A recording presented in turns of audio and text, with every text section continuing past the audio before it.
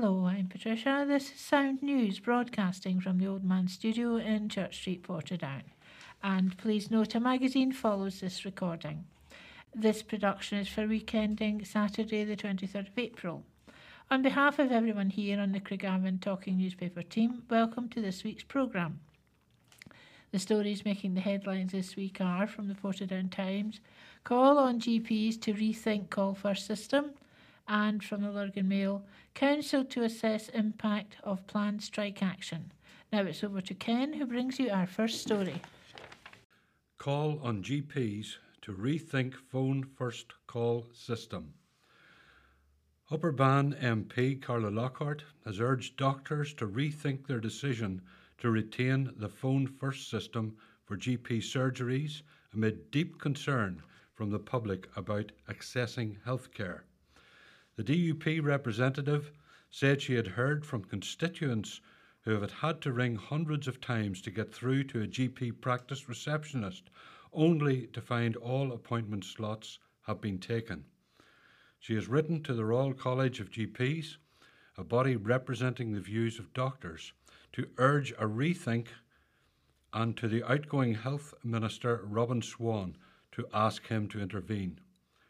The Royal College of GPs confirmed last week that the phone first system introduced during the early stages of the coronavirus pandemic is here to stay. The head of the Royal College in Northern Ireland, Dr. Lawrence Dorman, said during a recent BBC interview that he is aware of problems with the service, but stressed that it is helping doctors meet the demand from patients. Ms. Lockhart, in a statement, said, "This unilateral decision by the Royal College of GPs is deeply concerning. There is great public unease and dissatisfaction with the phone first system.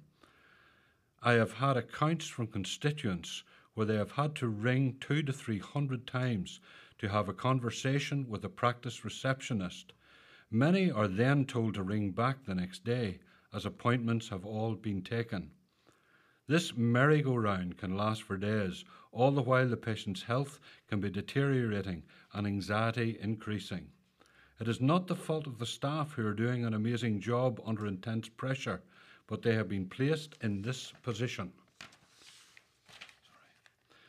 Last week, it was revealed that 1/3 of all cancers in Britain are diagnosed at A&E. That is a startling statistic, the MP said.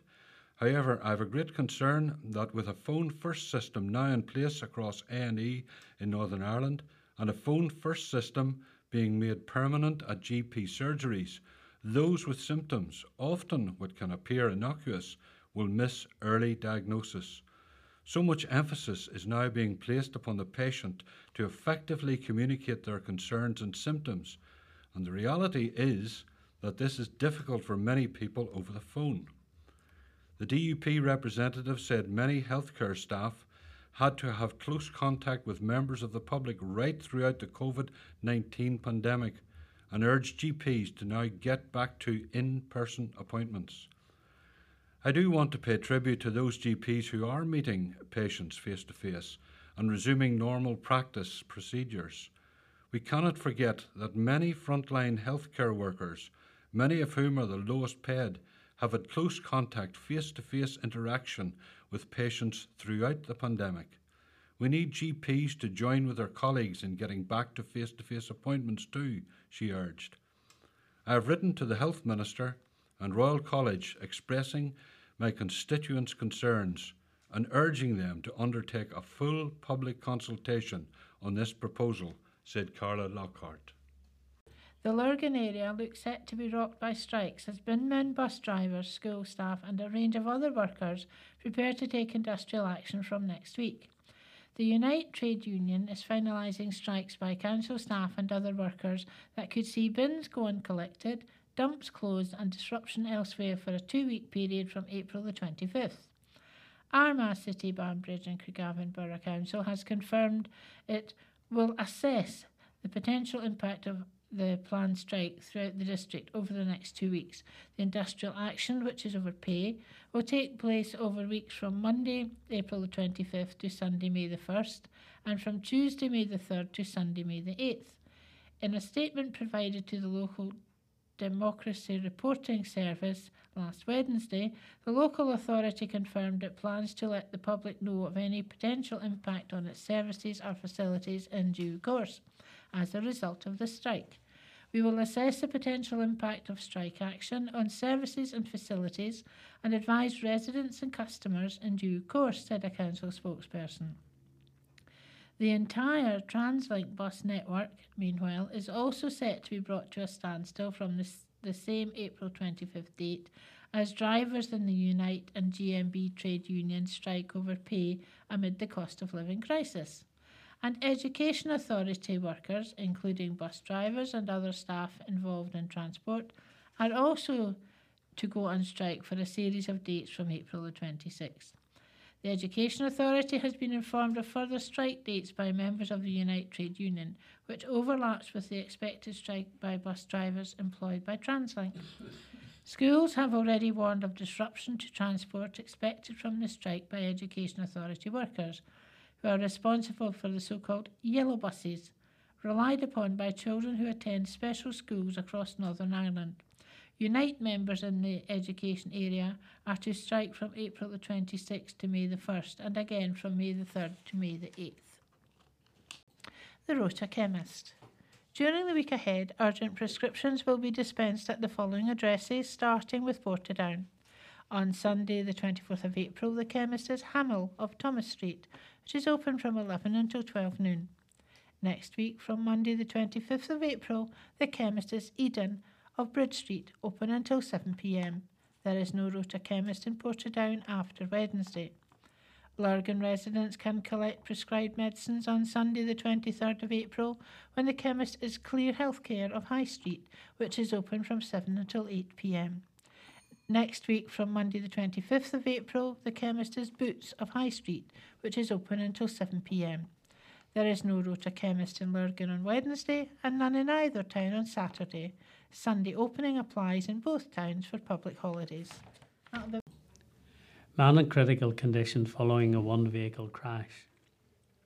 A man in his 40s remains in a critical condition in hospital following a road traffic collision on Easter Monday night, April the 18th.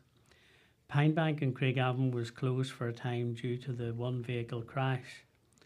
A police spokesperson has confirmed that a woman in her 50s who was arrested following the incident has been released on police bail pending further inquiries.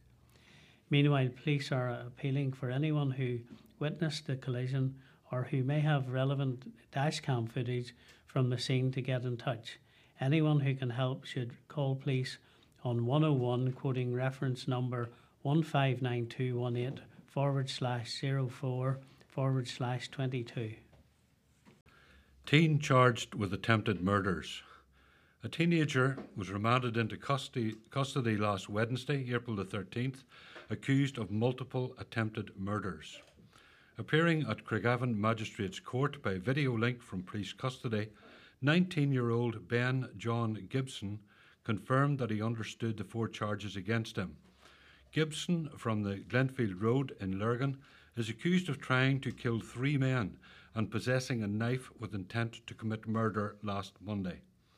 None of the circumstances surrounding the charges were opened in court, but a PSNI officer said she believed she could connect Gibson to the offences. Appealing for information at the time, a police spokesperson said that shortly before 8:25 p.m, it was reported to police that one man in his 40s had been wounded in a stabbing in the Union Street area of the town, and another aged in his 20s had been injured in the Windsor Avenue area. While both were taken to hospital, Gibson was later arrested in the Lurgan Park area.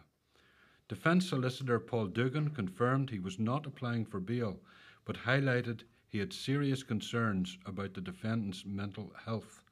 I think there's a huge backstory to that, the solicitor told District Judge Bernie Kelly.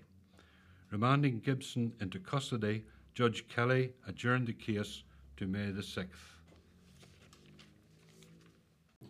Appeal after hit-and-run collision. Police are appealing for information following a hit-and-run traffic collision in Lurgan earlier last week. The incident took place around 12:30 p.m. last Thursday, April the 14th. A police spokesperson said, "It is believed a grey Skoda SUV pulled out of McDonald's car park and made contact with another vehicle on Edward Street, causing damage to its passenger side. The offending vehicle is likely to now have damage to the front," the spokesperson added. Police are urging anyone who may have witnessed the collision to come forward. They are also keen that any motorist who was in the area at the time should please check their dashcam footage for anything that may be relevant. Anyone who can help is asked to call police on 101, quoting reference number 1088 of 15th the 4th, 2022. Car thieves make off with 2 blue BMWs in Portadown. 2 blue BMWs have been stolen in the Portadown area, prompting police to warn owners of keyless vehicles to be particularly vigilant. Detectives are appealing for information following the thefts in the early hours of Tuesday, April the 19th.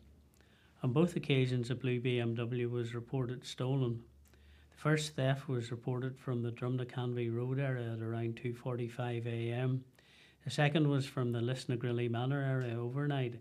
Again, a blue BMW car was taken in what the police are treating as a keyless car theft.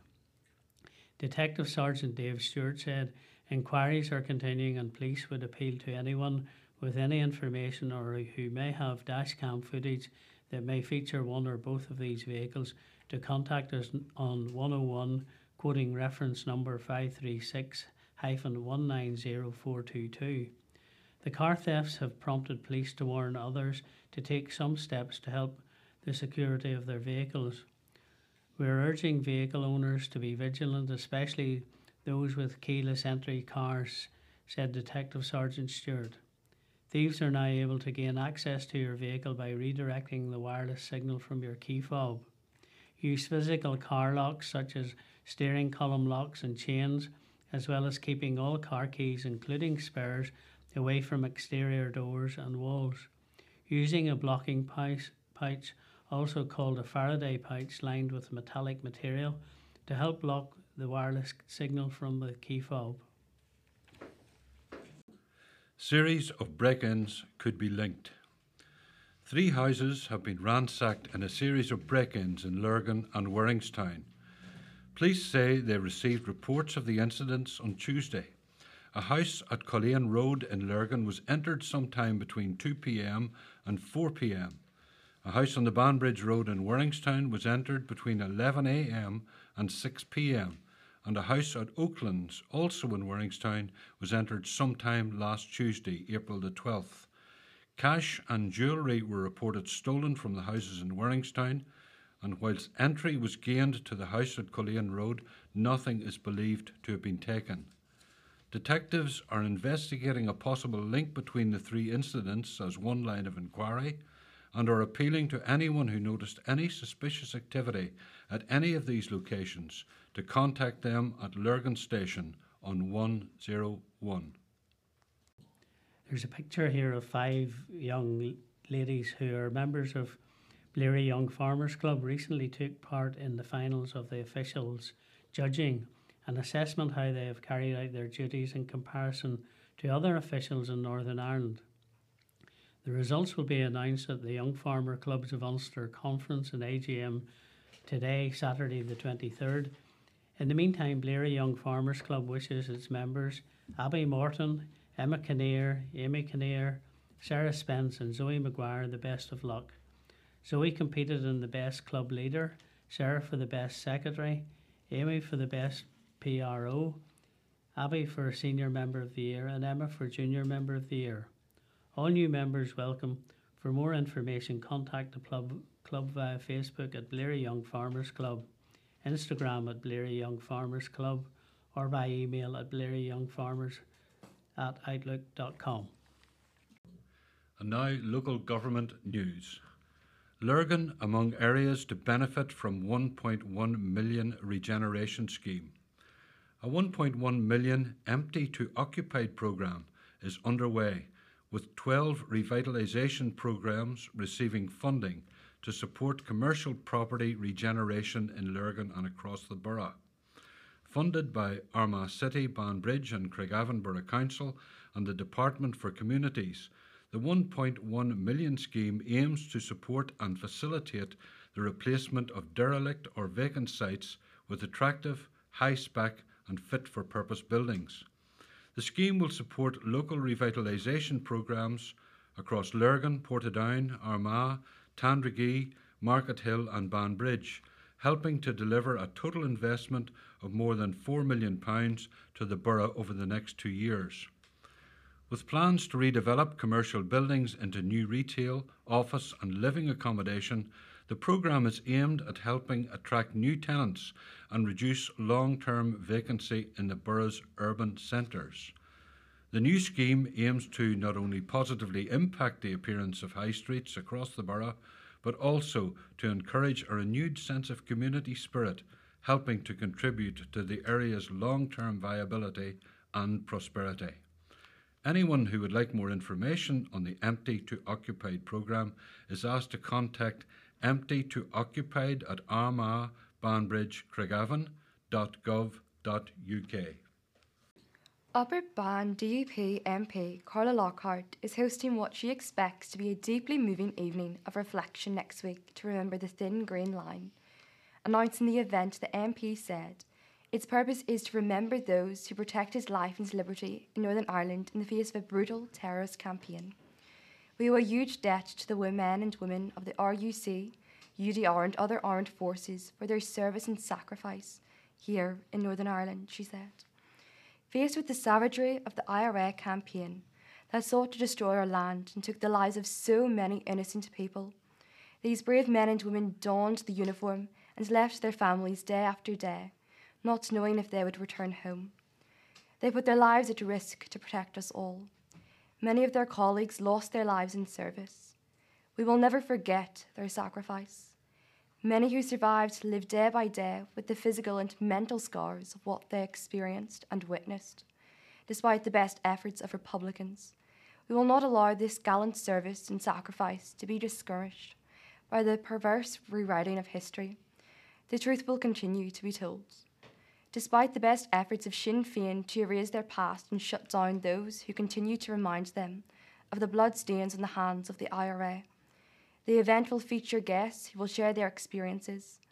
I am honoured to have 3 veterans of high regard joining me to tell their stories and reflect upon what they faced and the price paid by so many of their friends and colleagues. Earl McDowell, QPM, Paul Slane, QPM, and Eric Glass, QGM, DCM, are known to many, and I know this will be a deeply moving evening for all in attendance, Carla Lockhart added. The evening of reflection will be held in Brownlow House on April the 28th at 7:30 p.m. Pre-booking is essential, and anyone interested in attending can secure a place by contacting Carla Lockhart's office on 02838310088 or by contacting our email carlalockhart.mp@parliament.uk. Dogfiling concerns at the lakes. A Craigavon councillor has called for the concerns of primary school children to be taken seriously over a call for more bins at Craigavon Lakes in an effort to tackle the rise in dogfiling in the area. Speaking at a meeting of Armagh City, Banbridge and Craigavon Borough Council's Leisure and Community Services Committee, Councillor Catherine Nelson said she had been contacted by P7 pupils at St Patrick's Primary School, Acha Common, who expressed their concern at the increasing amount of dogfowl that they have seen around the lakes recently. I've raised this issue before, but I want to give a shout out to the P7s in St Patrick's Acha Common who have recently written to local councillors about this issue, said the Sinn Féin councillor. They are concerned about the amount of dogfouling at Craigavon Lakes. In recent weeks, they have noted a huge increase in dogfouling at the lakes. A number of them have walked in it, cycled in it, and noted dog poo bags hanging on trees or thrown on the floor. To hear that from young people, our future generation, is actually really disappointing. The lack of bins and the need for more is something I have raised before, said Councillor Nelson. While I don't expect the officers to have the answer tonight, I would really appreciate if they could look into this for me so that in these brighter days when the lakes are going to be used by mammoth numbers, that we have the process in place to ensure it is clean and tidy, particularly for our young people that are using them. With the chair and vice chair of the committee both absent, Councillor Darren McNally took charge of the meeting and told Councillor Nelson council staff are currently looking at this issue.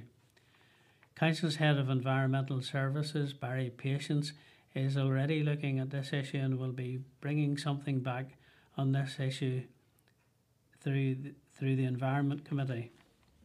Officers will provide an update on the situation as it progresses to members of this committee as well, confirmed Councillor McNally.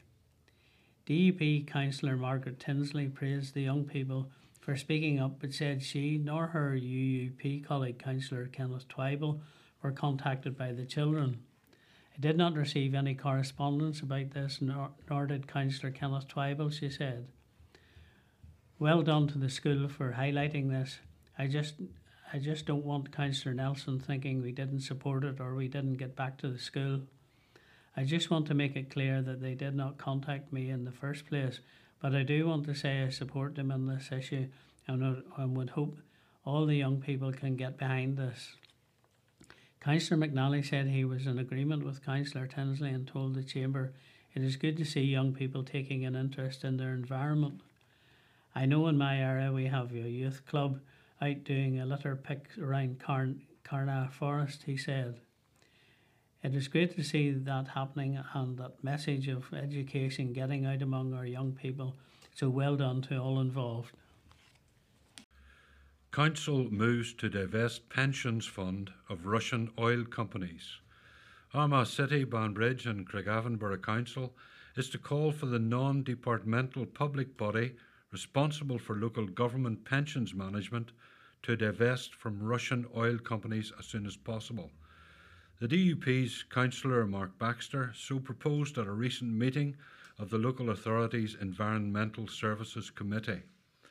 Mr Baxter noted there had been some conversation in the Chamber of late about the need to divest from fossil fuels, and he thanked the Northern Ireland Local Government Officers Superannuation Committee, that's NIL-GOSC, for presenting to members in February.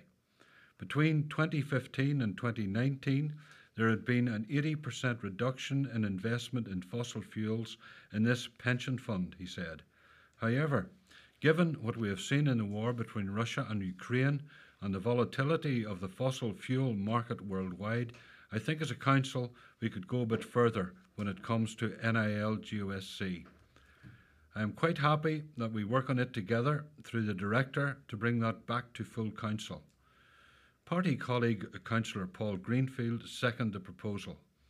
Alliance Party Councillor Brian Pope said he was supportive of the proposal, noting his party colleague Councillor Owen Tennyson had raised the issue previously in the Chamber. The committee approved the proposal. Members of Armagh City, Banbridge and Craigavon Borough Council's Environmental Services Committee have welcomed an update on the local authority's Wildflower Road Verge pilot project. The programme has been proposed to allow native wildflowers on a number of road verges to flourish by allowing them to grow and seed. The verges will then be cut and the vegetation removed. Over a period of time, this will increase the amount of native wildflowers and allow them to produce pollen and nectar for a longer period of time, providing food for pollinators, which are known to be in decline. Among the locations chosen for the pilot wildflower project across the borough are West Link to Armagh Road, verge from Walkover Bridge to Slip Road, Northway, Craigwell Avenue to West Street, Old Pillbox, Tandragee Road, Glenlochan, Scarva, and a strip of grass opposite Tandragee Junction in Market Hill. Members were also advised that appropriate signage will be erected to inform and alert the public to the project. Deaths in the community. Britannia LOL number 24, Maguire, Albert. The officers and members of the above lodge deeply regret the passing of their esteemed member, Brother Albert Maguire PM. The lodge tenders its most sincere sympathy to the family circle. Handel, Sarah Louisa, passed away peacefully in Horndean, Hampshire on the 15th of April 2022, dearly loved wife of the late Jeff, beloved mother of Anne Louise, loved mother-in-law of Adrian, cherished grandmother of Joseph and Thomas. Robinson, Anne Elizabeth, 14th of April 2022. The officers and members of LOL 78 and RBP 78 would like to send heartfelt condolences to Bobby and family circle after the sad passing of Anne. Smith, 16th of April 2022, peacefully at home, Ulsterville Park, Portadown, surrounded by his loving family. Norman, beloved and devoted husband of Sandra, cherished father of Sonia and Tracy, father-in-law of Darrell and Lee, also much loved granda of Ben and Katie Lee, and a treasured brother of Trevor, Gordon and the late Reggie. And now some advertising. SD Kells have Easter savings across all of their departments in Portadown, Lurgan and Banbridge. Harm Reduction Cafe invitation. Anyone in the Portadown area who's an interest in addiction issues, including healthcare staff, service users and carers, are invited to take part in a forthcoming Harm Reduction Cafe. It will be on Friday, May the 6th, 12 to 3 p.m. in the Courtyard Garden at St Luke's Hospital, Armagh. Sport, starting with motorsport. Glenavi's Dan Shannon took victory in the feature event, the Stock Rods Irish Open Championship, whilst Crumlin's Adam Maxwell marked his return to racing with a polished heat and final double in the National Hot Rods. The Mavati's Josh Gallagher was another heat and final double winner, this time the 2L National Bangers, but even that couldn't stop his rivals team, Gods, taking the Irish team's championship victory. 10-year-old debutante Leighton Hughes from Antrim took a heat and final double in the junior productions, whilst the feature racer in the 13,000 stock cars was Anna Moore's Robbie Wright. Racing continues at Tully Rowan Oval this coming Saturday, April the 23rd, with another 5 Formula programme of racing. The first outing of the season for the Rookie Bangers heads the bill, with more than 30 cars booked in. The 2.0 Hot Rods compete for the opening round of the Hoosier Tires Challenge Series and the junior productions will contest the Moffat's Shield for the first time, whilst also on track will the Super Stock and 1300 stock cars. First race leaves the grid at 6:30 p.m. And now football. Bell still making his mark. Tony Bell enjoys a legacy built around both one magic moment in Irish Cup history and sustained Mid-Ulster League success across decades. He lifted his latest trophy last month at 68 years old, leading Seago to Intermediate B title glory. That success arrived 6 days before former club Cliftonville lost to Crusaders in the Irish Cup semi-final. Stretching as a result beyond 43 years, the Reds wait for a hero to follow in Bell's footsteps.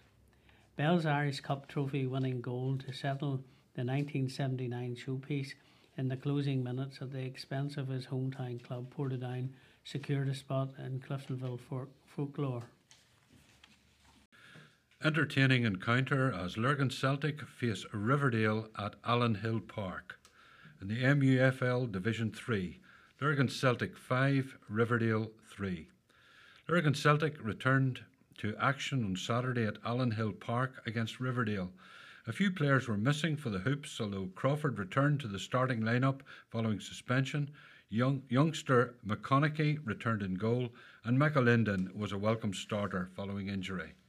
Man of the match was Tyler Burns, whose energy and influence on the game excelled. Lurgan Celtic wish Riverdale the best of luck for the remainder of their season and thank them for the contest this season. Next up for Celtic is an away trip to Lisburn to face Warren YM next Saturday. Portadown and Dungannon Swifts had to settle for a point each after their clash on Tuesday night at Shamrock Park. Billy Steadman should have put the hosts in front in the opening minutes, but he fired wide when in on goal. For the Swifts, Rhys Campbell got in behind the Port's defence, but he hesitated, allowing Greg Hall to get back and to make a crucial block. On the approach to half-time, Casligo Machino forced a great save out of Dwayne Nelson. Both sides had chances in the second half, but had to settle for a point apiece. Portadown's next match is against Glenavon on Saturday, April the 23rd, at Mornview Park with a 3 p.m. kickoff. And now motorsport. Motorsport Ireland Rally Academy driver William Crichton will resume his FIA Junior World Rally Championship bid this weekend as he tackles the Croatia Rally. Crichton, 24 from Moira, stormed to his maiden junior WRC podium and third place last time out, despite making his Rally Sweden debut to get his 2022 campaign off to an impressive start. Now Crichton and co-driver Liam Regan will continue their championship battle at the Zagreb-based asphalt event this weekend from April the 22nd to the 24th, but will head to the Central European Rally with the benefit of previous experience, having tackled the event last season on their junior WRC launch. With around 300 kilometres of special stages spread across 3 days of action, each test offers a dynamic mix of unique characteristics, with narrow countryside roads blended with high-speed sections and undulating asphalt segments. Turkington set for new season. Portadown's Colin Turkington is preparing for this weekend's start to the 2022 season of the British Touring Car Championship at Donington Park. Four-time champion Turkington will be behind the wheel of his new team BMW 330e M Sport after completing his pre-season programme last week. He showed positive pace in the group sessions, but has insisted it's impossible to know where we'll be when considering his qualifying potential. Donington Park will be a step into the unknown for the drivers and teams as they get to grips with the strategies of hybrid deployment in racing conditions. We've covered so much ground since the curtain dropped on the 2021 season, and we've made considerable strides forward in our understanding of the hybrid system the past month, said Turkington. It's been a positive testing programme, but still extremely limited as we get to grips with a brand new system.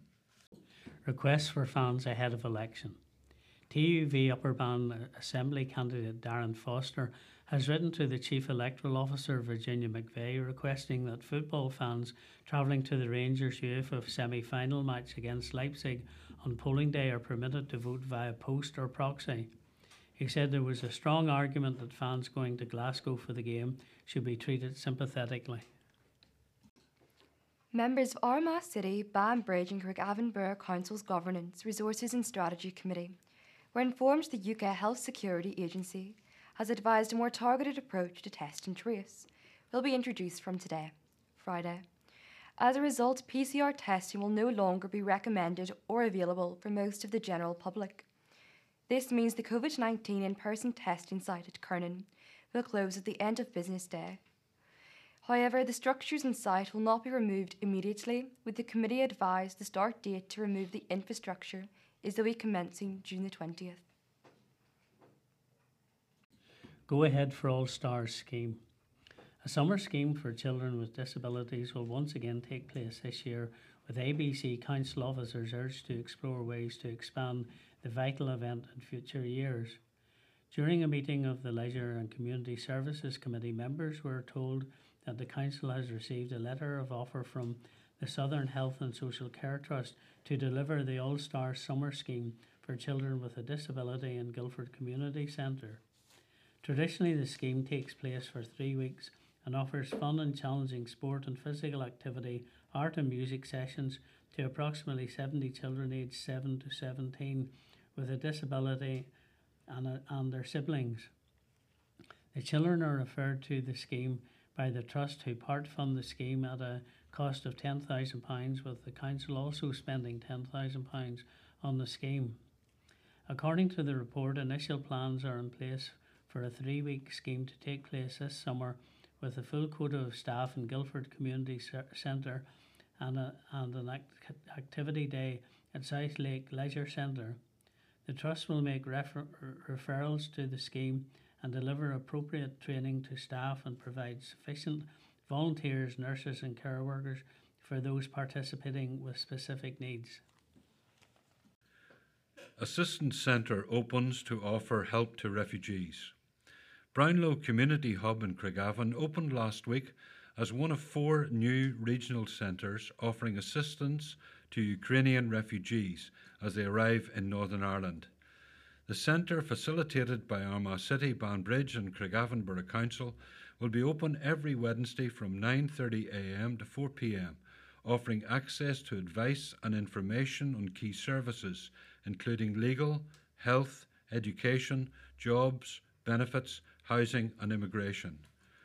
Lord Mayor Alderman Glenn Barr said, "We have all witnessed the devastating impact of the ongoing war in Ukraine on the unfolding humanitarian crisis as more and more people are forced to flee their homes." The opening of the centre is part of a multi-agency response coordinated by the Executive Office, working in partnership with other statutory agencies and charity organisations to provide assistance across Northern Ireland. Partners include the Law Centre, Department for Communities, Flex Language Services, Red Cross, Education Authority, Northern Ireland Housing Association, Southern Health and Social Care Trust, PSNI and Bryson.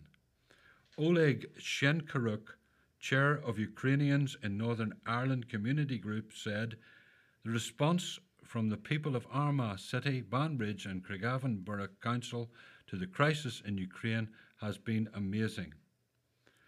Arrangements for the centres will be kept under review in response to the demand for services, and those attending will need to bring ID and proof of the scheme under which they are registered. Further information is available in relation to the Ukraine Assistance Centres and the Homes for Ukraine scheme on the Council website www.armaghbanbridgecraigavon.gov.uk/Ukraine support. Emergency services have been praised after a young boy was rescued after getting into difficulty in a river near Tandragee at the weekend. The incident happened in the River Kersher on Saturday afternoon. Independent councillor Paul Berry said, "I am glad to learn that thankfully a young lad has been rescued by the emergency services in the Old Guildford Road area of Tandragee. Sadly, a young person became trapped under a rock along the stretch of the Kersher River near the locality known as Burr's Cave in the town." He continued, "It was very concerning with the reports, but with the swift and professional help of the Fire Service of Northern Ireland and the remaining emergency services, we were all relieved when he was rescued from the river. Like all rivers, they can be very dangerous in locations, and especially the Kersher River with a very strong flow, full of dangers, and I would appeal for people to stay clear of the river." Mr. Berries added, "The local community wish the young lad a speedy recovery and is thankful he was rescued and safe. This could have been much worse. I would salute the fire service personnel who risked their lives to save others." Mr. Berry said, "It was a reminder of their dangerous jobs." A police spokesperson said, "The boy was taken to hospital for treatment of his injuries following the rescue at around 3:20pm on Saturday." Volunteers are officially epic. Volunteers from the Museum of Orange Heritage at Sloane's House, Loughgall, are the very first within the local council area and possibly Northern Ireland to participate in the Epic Awards in partnership with Volunteer NI and the Craigavon and Banbridge Volunteer Centre. The Lord Mayor of the Armagh City, Banbridge and Craigavon Borough Council, Alderman Glenn Barr, was present at the museum recently to present certificates of achievement to the volunteers. Also present at the ceremony was Donna Stewart, Volunteer Centre Manager, and her staff. The Empowering People and Communities, or EPIC programme, recognises and validates the contribution made by volunteers of all ages across Northern Ireland. Certificates are awarded in 3 categories: bronze for 50 hours volunteering, silver for 100 hours, and gold for 200 hours. A spokesperson for the museum director said, "We always knew that our volunteers are epic. Now they have received official recognition. The volunteers undertake all the many tasks unpaid around Sloane's House, including providing reception cover, cleaning and garden maintenance, as well as being tour guides."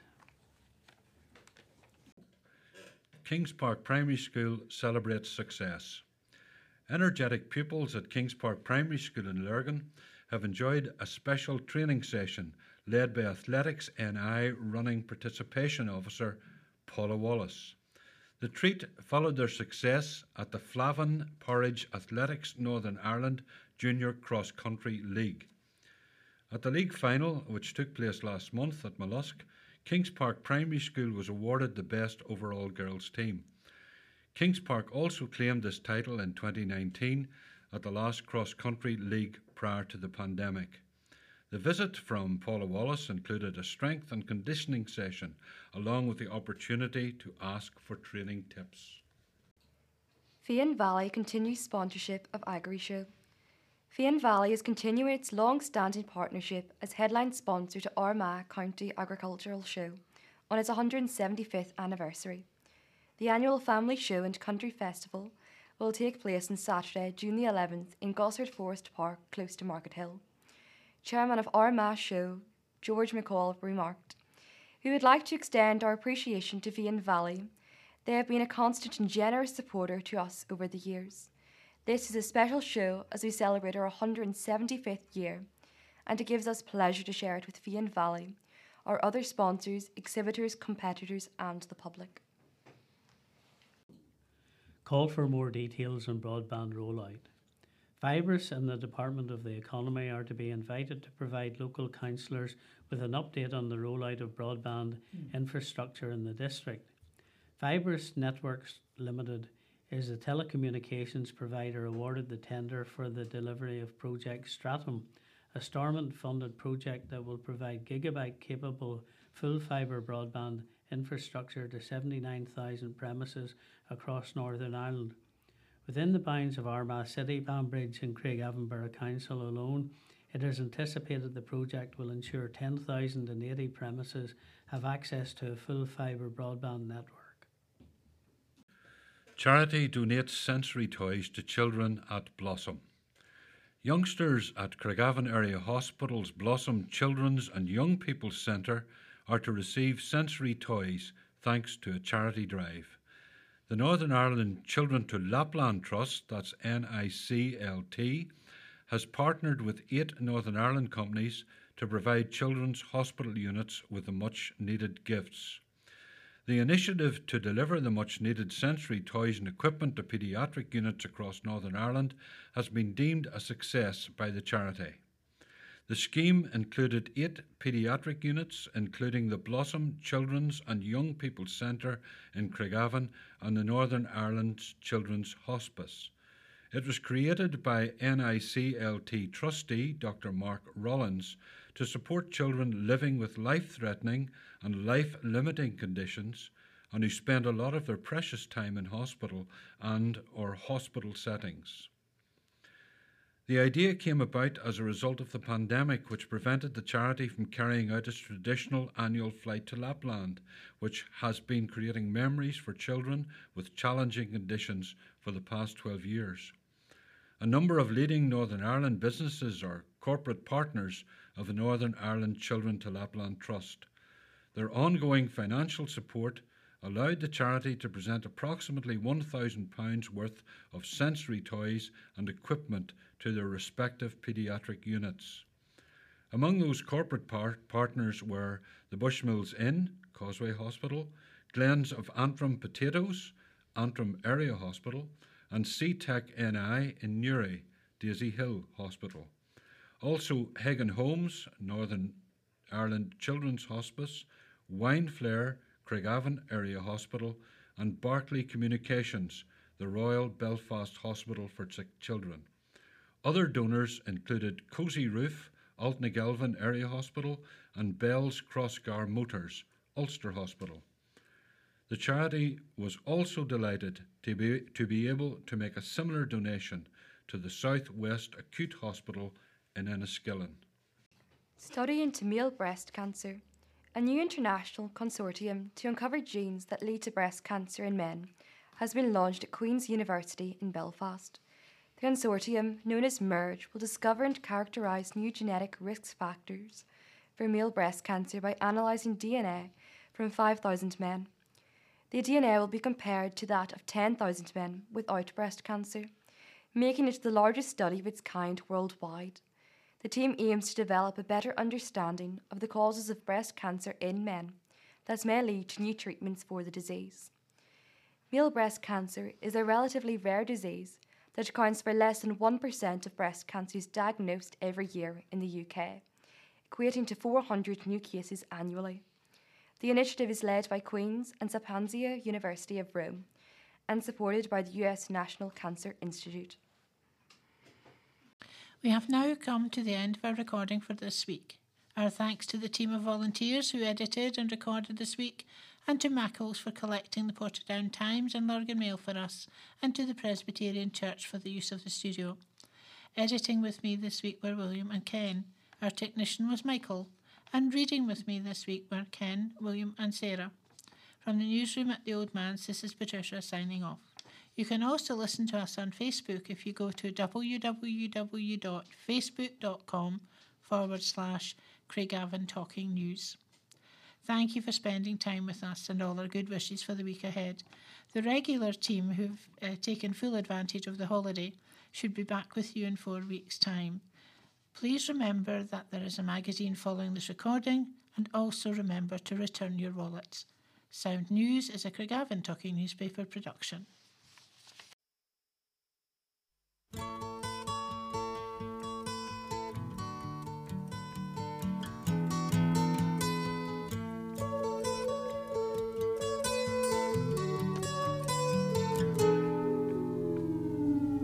Here comes the sun, doo-doo-doo. Here comes the sun, I say it's alright.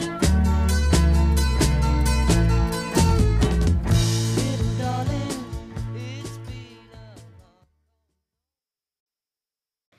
Hello, it's good to have your company. In a few minutes, the April 2022 edition of Sounds Friendly Talking magazine from the women of Portadown Business and Professional Women's Club. From the heart of Portadown, with assistance from our many volunteers at the Old Manse Studio, Church Street, you're listening to Craigavon Talking Newspaper, a registered charity with over 40 local volunteers who help out every month. Before we start, a reminder of some housekeeping.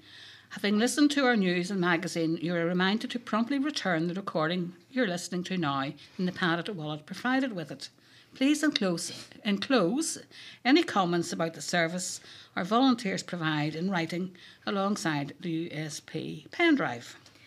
And of course, to guarantee a prompt delivery of your next edition, please remember to reverse the address label before setting off for the post box. This week we feature David Essex for our Song of the Week, and of course some extracts from recent UK and Irish newspapers, magazines and much, much more. So this is Holy Week that we're recording in this week, and I thought I'd bring you a little piece about Maundy Thursday service, which is due to take place this Thursday, obviously.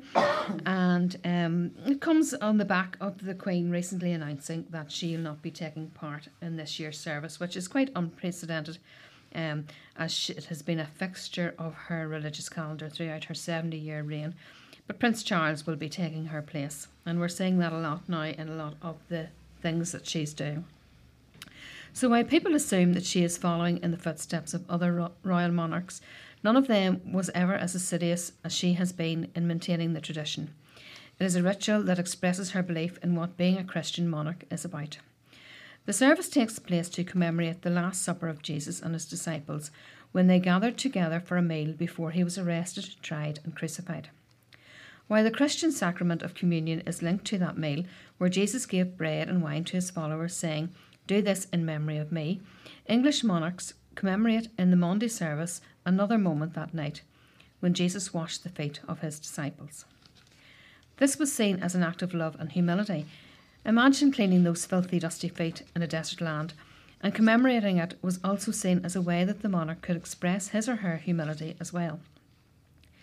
Medieval monarchs first practised by Maundy service rituals by washing the feet of the poor and giving alms to them. The first king recorded as doing so was John, who gave clothes, forks, food and other items to the poor in Yorkshire. Then in 1213, at a ceremony in Rochester, he gave 13 pence to 13 men, a number that was a reminder of Jesus and his 12 apostles. Other monarchs followed, with Henry the Fourth even beginning the tradition that was the number of pence given should reflect the monarch's age. Some monarchs took the ceremony particularly seriously. Queen Mary I washed the feet of 41 women in 1556, the year of her 41st birthday, and also gave them 41 pence each, plus other gifts of bread, fish and clothes, including her own gown.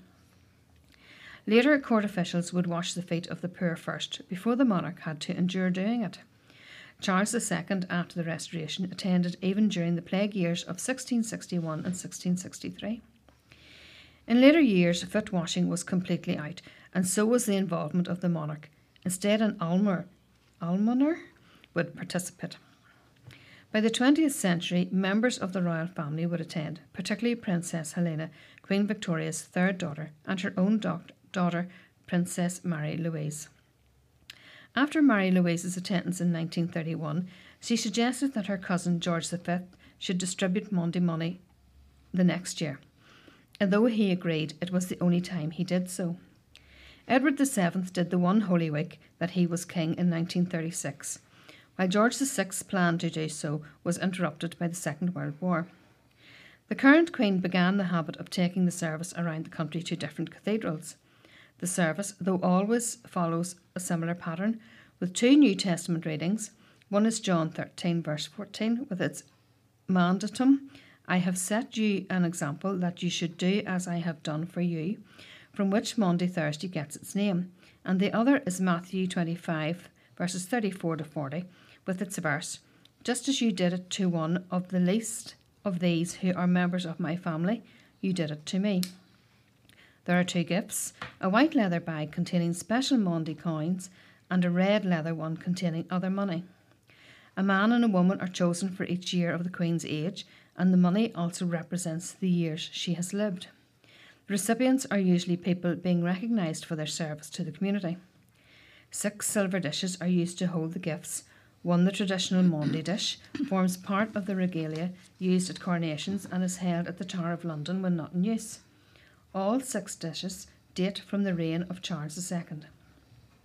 Anthems are sung by the choir of the Chapel Royal and the local cathedral choir while the Maundy gifts are distributed, ending with Handel's Zadok the priest, based on the Bible's first book of Kings, also used at the coronation. It is a reminder each year of the monarch's crowning and the links of the British monarchy to scripture and its ideas of kingship. For the Queen, at now 95, coming 96, and with mobility issues, the Maundy service would certainly be taxing, standing for a considerable time as she distributes the gifts. Its importance for her and the nation is that it is the one occasion when she goes out to the people to offer gifts, rather than the usual tradition of them coming to her to be given awards and honours. The Queen's decision to take the tradition around the country was also full of symbolism, the equivalent of a pilgrimage that has lasted throughout the 70 years of the reign of Britain's longest-serving monarch. So that's a bit of information about Maundy Thursday and a bit of a background to how long it has been a tradition in our royal family.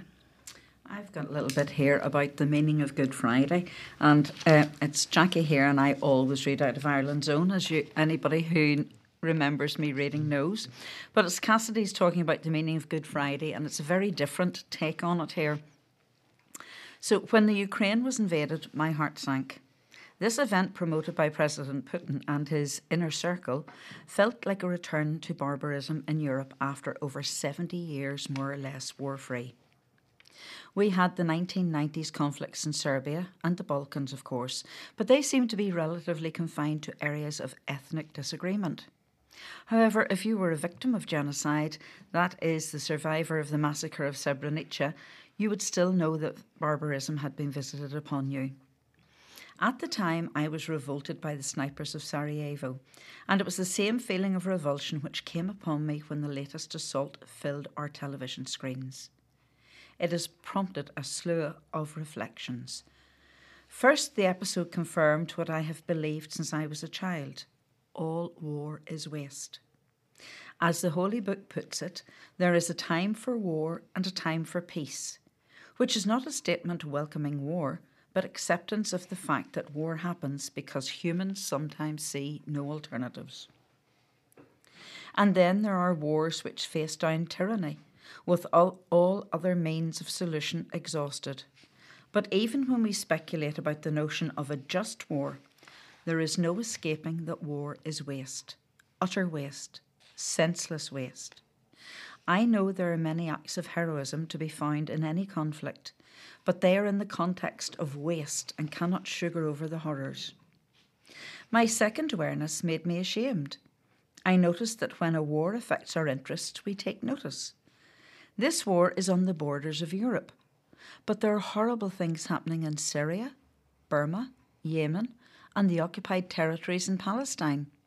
These situations fall off the news stream, but the misery inflicted on civilians by the military is ongoing and forgotten by all except those in the middle of it.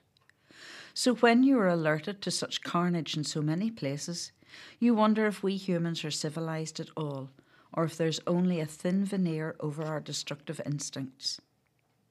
The feeling of anger gave way to feelings of powerlessness. Must one curse the darkness, or is it possible to light a candle? How does a person try to keep hope alive? Here's what one faithful Christian told me he does.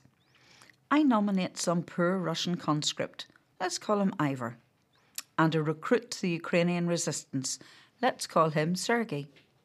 Then I light a candle for each and pray that whatever duty they are called upon to do will be done with self-respect and with as little violence as possible, and that when the whole bloody mess is sorted, that they will be able to go home to their families, their parents, their children. And may God have mercy on the warmongers and soften even their hearts.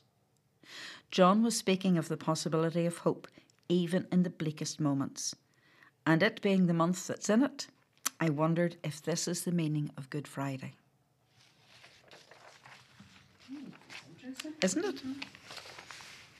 Pretty awful. What's going on? Yeah, it is. Okay, I'm going to change the mood a little bit.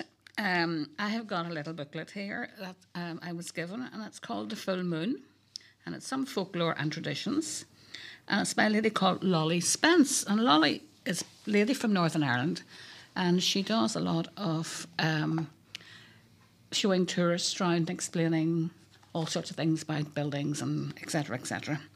And obviously during lockdown, she wasn't able to get out to do her guidance work. I suppose you'd call it guidance work, wouldn't you?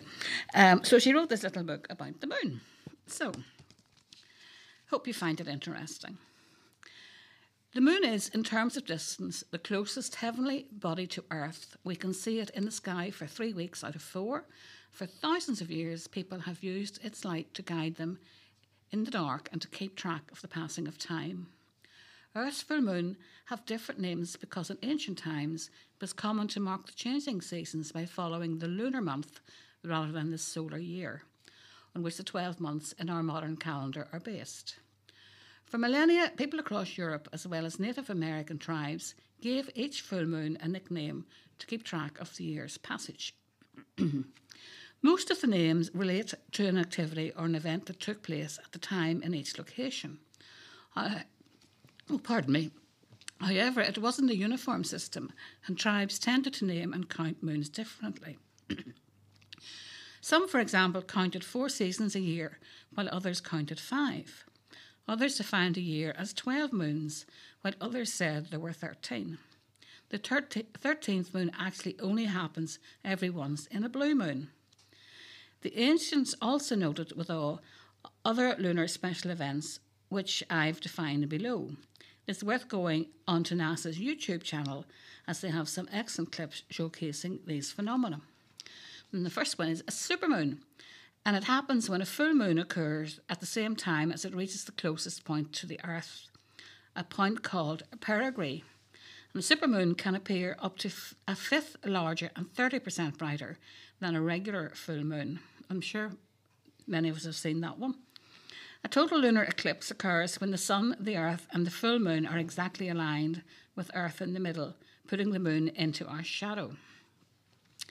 A blood moon is where the moon takes on a crimson colour as it drifts into the shadow of the earth. Our atmosphere bends or reflects leftover light from the world's sunsets and sunrises to bathe the moon in a red light. The more dust or clouds in the Earth's atmosphere during the eclipse, the redder the moon will appear. And a blue moon, usually there are 12 full moons in a calendar year, or 3 moons per quarter.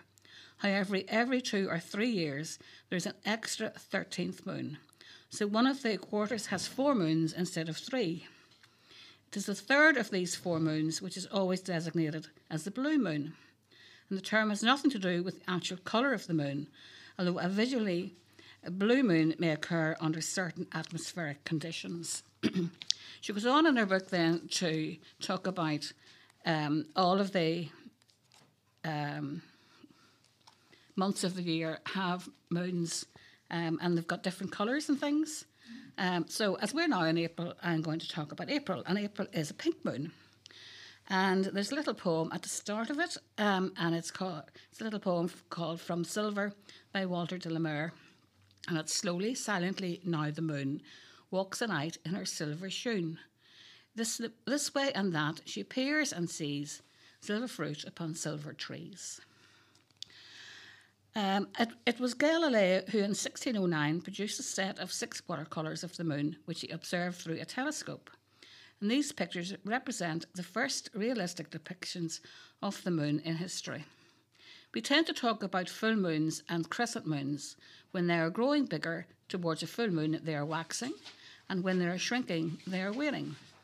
According to folklore, if the crescent moon is tilted, it is said to be howling in, and fair weather is expected.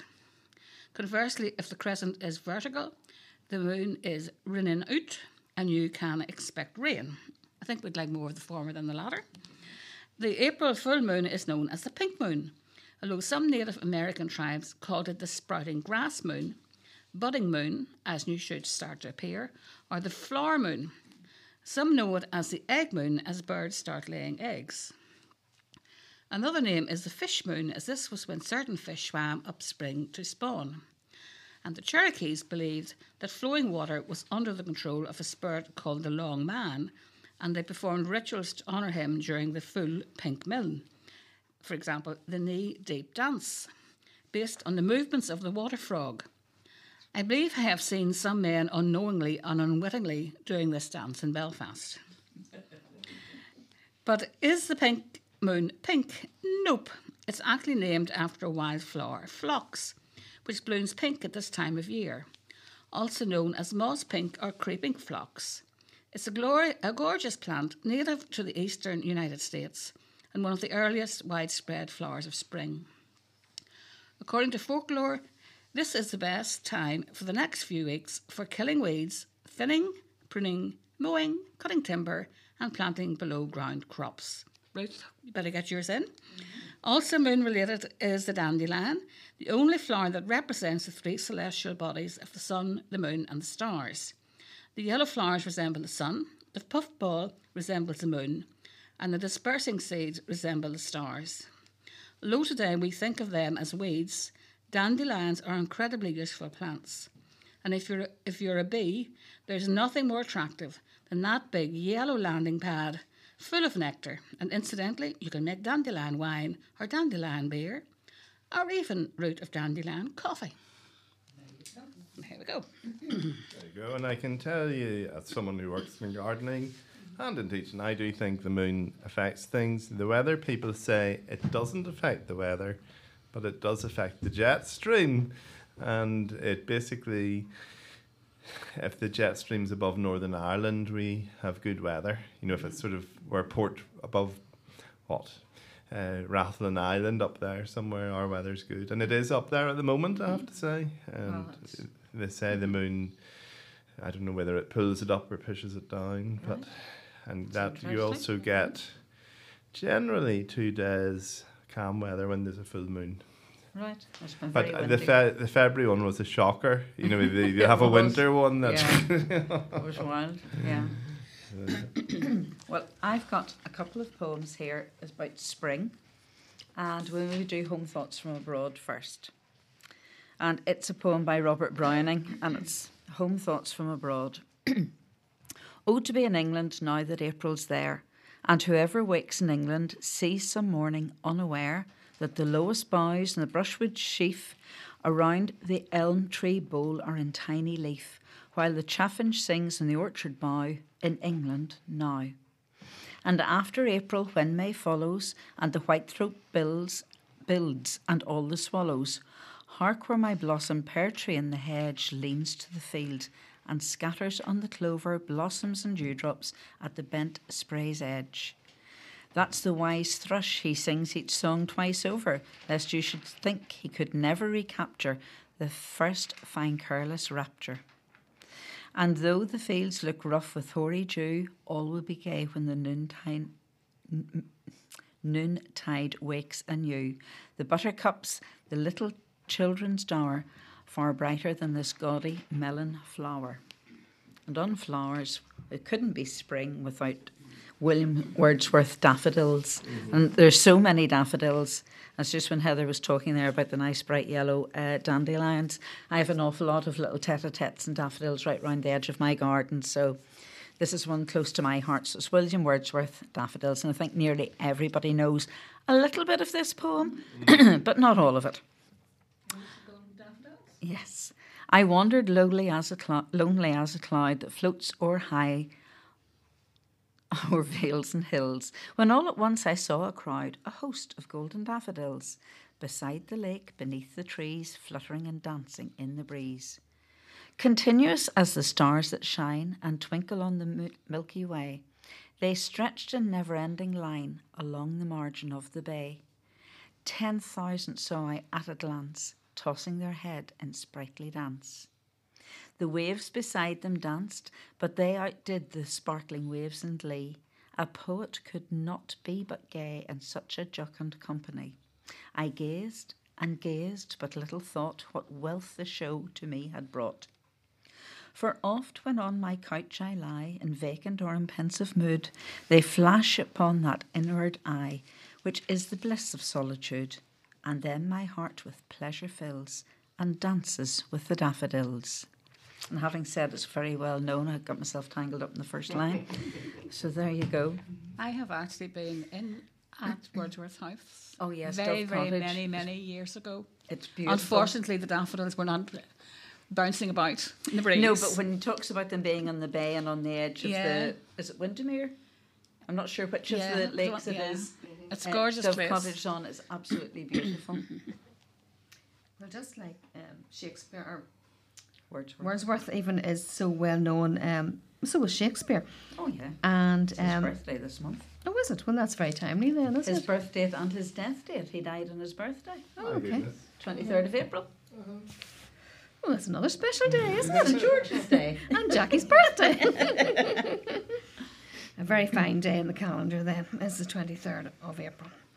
So anyway, I follow, this is another royal thing. I'm on a royal theme tonight. You are? So the Duchess of Cornwall has what she calls the reading room, which is an Instagram post that she puts out, and it's a number of books and people come along and read them, and she has guest readers.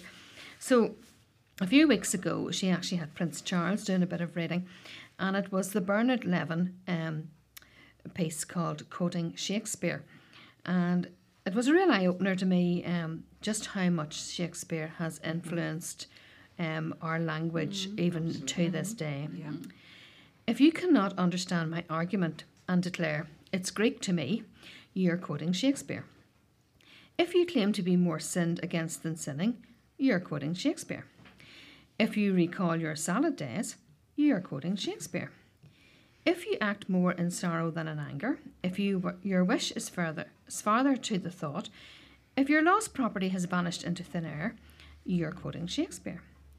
If you've ever refused to budge an inch or suffered from green-eyed jealousy, if you've played fast and loose, if you've been tongue-tied, a tower of strength, hoodwinked or in a pickle, if you've knitted your brows, made a virtue of necessity, insisted on fair play, slept not one wink, stood on ceremony, danced attendance on your lord and master, laughed yourself into stitches, had short shrift, cold comfort, or too much of a good thing, if you have seen better days or lived in a fool's paradise, why, be that as it may, the more fool you, for it's a foregone conclusion that you, Or, as good luck would have it, quoting Shakespeare, if you think it is early days and clear out bag and baggage, if you think it is high time and that is the long and short of it, if you believe that the game is up and that the truth will out, even if it involves your own flesh and blood, if you lie low till the crack of doom because you suspect foul play, if you have your teeth set on edge at one fell swoop,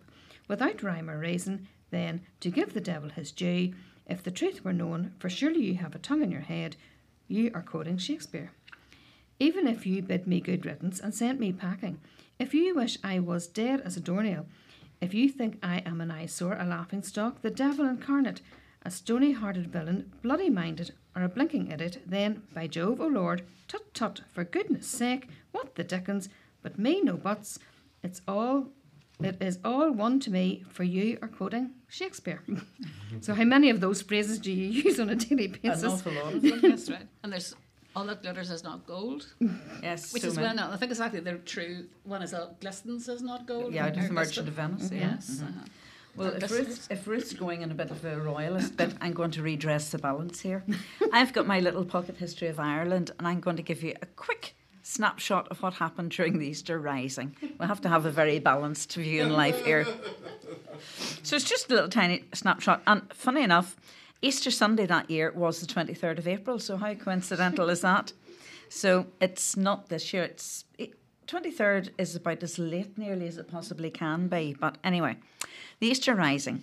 During Easter week in 1916, Dublin became a battlefield as the Irish Volunteers and the Irish Citizen Army fought against the British in a doomed attempt to establish the Irish Republic.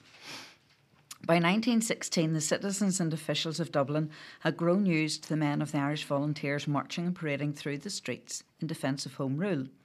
Led by the popular and seemingly peaceful Professor Owen McNeill, the British authorities generally allowed the militia group to do as they pleased. However, unbeknownst to nearly everyone, including McNeill, the Irish Volunteers had been infiltrated by the radical core of the Irish Republican Brotherhood. Led by the articulate and persuasive Patrick Pearse, the IRB took control of the operations of the Irish Volunteers and began plotting rebellion. The main impediment to the planned uprising was a lack of weapons. So while the IRB used legal and illegal means to obtain small arms, they soon sought help from Britain's wartime enemy. After long and complicated negotiations, the Germans agreed to send a shipment of weapons to Ireland to aid the rebellion. The IRB also formed an alliance with James Connolly and his small but well-trained and well-equipped Irish Citizen Army. With all the pieces in place, the uprising was scheduled for the 23rd of April, Easter Sunday. So it also gives a few little snippets here of what was happening each day. On Saturday, the 22nd of April, just one day before the planned rising, disaster struck the conspirators. The Royal Navy intercepted the Aude, the German vessel carrying weapons to the rebels. To avoid capture, the captain sank his ship and it went down along with thousands of rifles. At the same time, Owen McNeill discovered the conspiracy and the planned rising. He immediately dispatched messages to the Irish Volunteers that all Easter manoeuvres had been cancelled. The rebellion was called off. Easter Sunday, Sunday the 23rd of April. On Easter Sunday, the conspirators met and made a fateful decision. Patrick Pearse, along with James Connolly, Tom Clark, Sean McDermott, Joseph Plunkett, Thomas MacDonagh and Eamon Sint elected to reschedule the rising for the next day. Most probably knew that such a rising would not succeed with so little organisation and no idea of numbers, but they accepted their fate and went their separate ways to prepare for rebellion. Monday the 24th of April. On Easter Monday, around 1,200 members of the Irish Volunteers and Irish Citizen Army met around Dublin. They then marched to strategic buildings and roads around the city and seized control. The leadership of the rising occupied the General Post Office in the heart of the city, and from its steps Patrick Pearse announced the formation of the Irish Republic.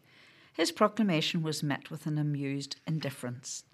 Then back to the main part of it, the story here. The first day of the rising was marked by confusion as the rebels took control of parts of the city. However, the British Army soon responded with overwhelming force.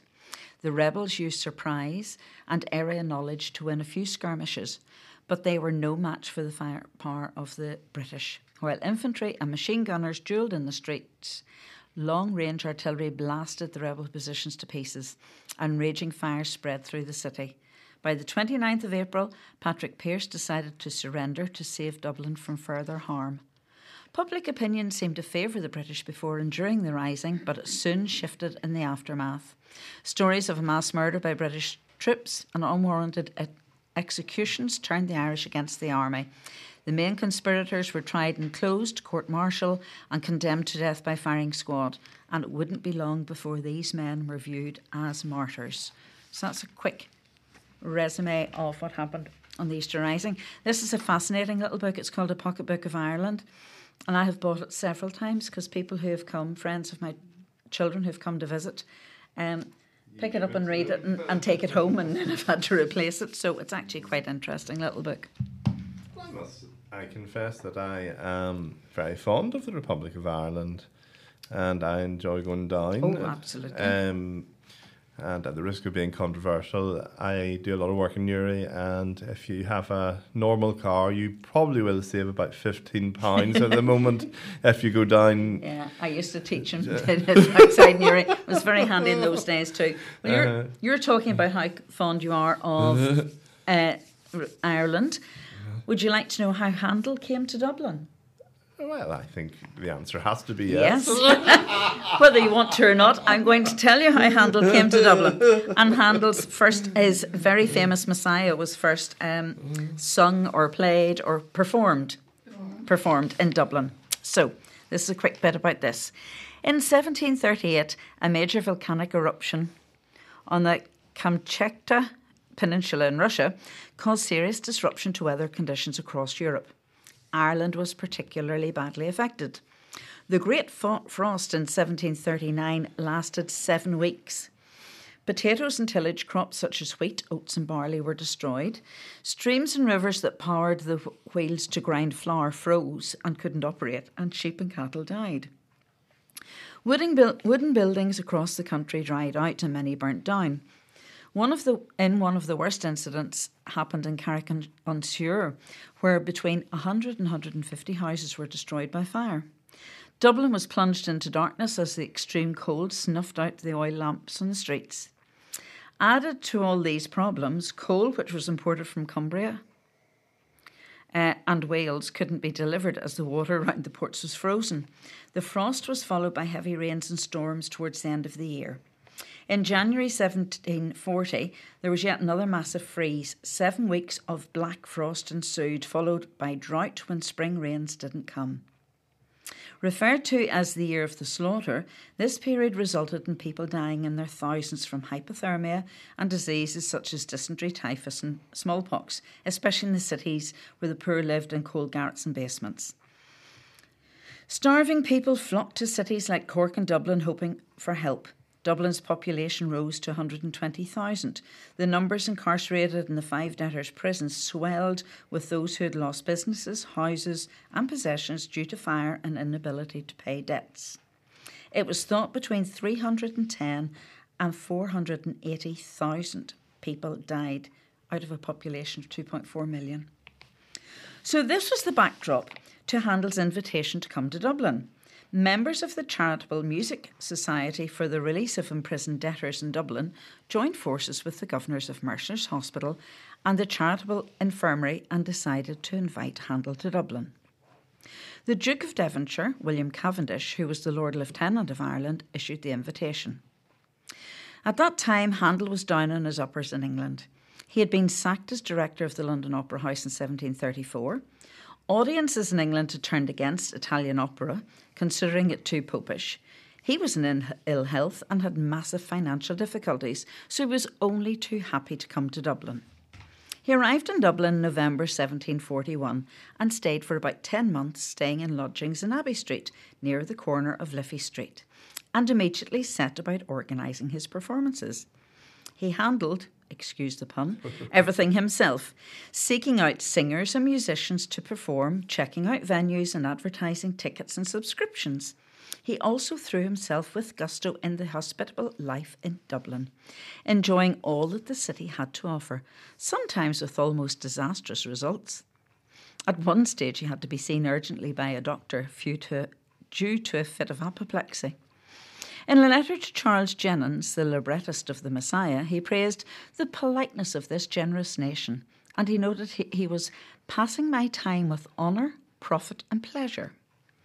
A series of 6 concerts was held in the newly opened Neil's Music Hall, Fishamble Street, between December 1741 and February 1742, followed by another series from the end of February to April in 1742. All 600 tickets for each concert sold out quickly. Although Handel's work was well known to Dublin audiences, this was different, with the composer himself present. Like a dervish, he conducted the orchestra, played the harpsichord and conducted the choir. This is definitely where Dublin's elite wanted to be and to be seen. Initially, some difficulties arose when Handel asked permission to use the choristers from Christ Church Cathedral and St Patrick's Cathedral. Jonathan Swift, the Dean of St Patrick's Cathedral, was totally averse to his choristers performing a religious work in a secular place. He sent a note to his sub-dean and chapter telling them to punish any of his choristers who performed in that club of fiddlers in Fishamble Street. Fortunately, he relented in time for the performance. 16 male and 16 boy choristers from the combined choirs of the 2 cathedrals performed. Some of the male choristers were given solo parts, while 2 female soloists, Susanna Kibber, contralto, and Christina Maria Alvolgio, soprano, sang the female bits. Handel had set the libretto for The Messiah to music over 3 weeks in July and August 1741 and brought it with him to Ireland. When Charles Jennens heard that libretto, that it was to be performed in Ireland, he wrote that it was some mortification to hear that instead of London, that it was being performed in Dublin. There was huge excitement when a date was set for the premiere of this new work. A public rehearsal took place in the Music Hall on the 8th of April 1742, and following this, the clamour for tickets reached fever pitch for the real premiere set for the 13th of April. In order to create space for in the music hall, whose capacity was 600, the male ticket holders were asked to come without their swords, and the ladies were asked to leave their dress hoops at home. This fashion sacrifice created an extra 100 places. A one-way system was organised for Fishamble Street. Carriages and sedan chairs were to approach the music hall only by coming down the street towards the river. A room for footmen was hired where they could wait until called for. 3 charities benefited from Handel's Messiah: Mercer Street Hospital on Stephen Street, the Charitable Infirmary at Inns Quay, and the Society for Relieving Prisoners. In all, £400 was collected, which is the equivalent today of about €100,000. This was divided amongst the 3 charities and resulted in the release of 142 prisoners from debtors' prison. Handel was delighted with his time in Dublin, and although it took a number of years for the Messiah to become popular in London, his career definitely took an upward turn from that time onwards. The last performance of the Messiah in Ireland in 1742 took place on the 3rd of June. And this time the extra improvements for ticket holders involved a pane of glass being removed from the top of each window in order to keep the room as cool as possible. In keeping with this cold and windy atmosphere, Our Ladies' Choral Society and a full orchestra performs the Messiah in the open air beside the former arched entrance to Neil's Music Hall, rain, hail or snow, every 13th of April in Fishamble Street in Dublin. And it was such a famous piece of work. And that's how Handel came to Dublin. Very good. And you could say it made a man of him. Absolutely. And, you know, the Messiah, the Hallelujah chorus from the Messiah is just, we were just speaking when we came in, it's so renowned and such a famous speech. And it's uplifting as well. Yeah, it is. And traditionally, who was it you said, Heather, stood for the performance? Was it the King? It was the King. The King. And now, traditionally, as soon as the Hallelujah chorus starts, everybody stands for that part. So that it's actually very tingly when It that. is actually, yes. And you would have sung it with I the have sung it Philharmonic. quite a few yes. times, yeah. And it sort of gives you the hairs in the back of your neck Which is when they very all good. stand up to sing. I put And my I- Christmas tree up this year listening to it. On Wrong time of year. Right, I know it's a long time. No, well, Yeah. it's the wrong time of year, but still. right, and we take a break now for our song of the week.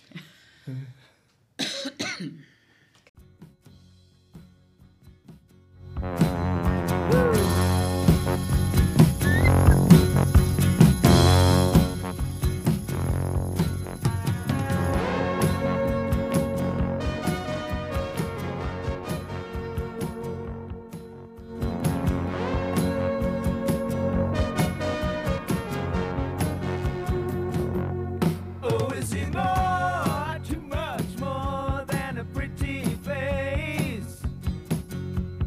It's so strange the way he talks, it's a disgrace. Well, I know I've been out of style for a short while, but I don't care how cold you are, I'm coming home soon. I'm gonna make you a star, yeah.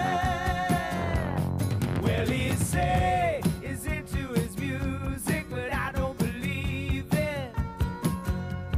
He just doesn't seem to understand the rock media. Well, I know I'm not super hip, and I'm liable to take a slip. But I don't care how cold you are, I'm coming home soon. I'm gonna make you a star, yeah, yeah. We gonna make you a star. We gonna make you a star.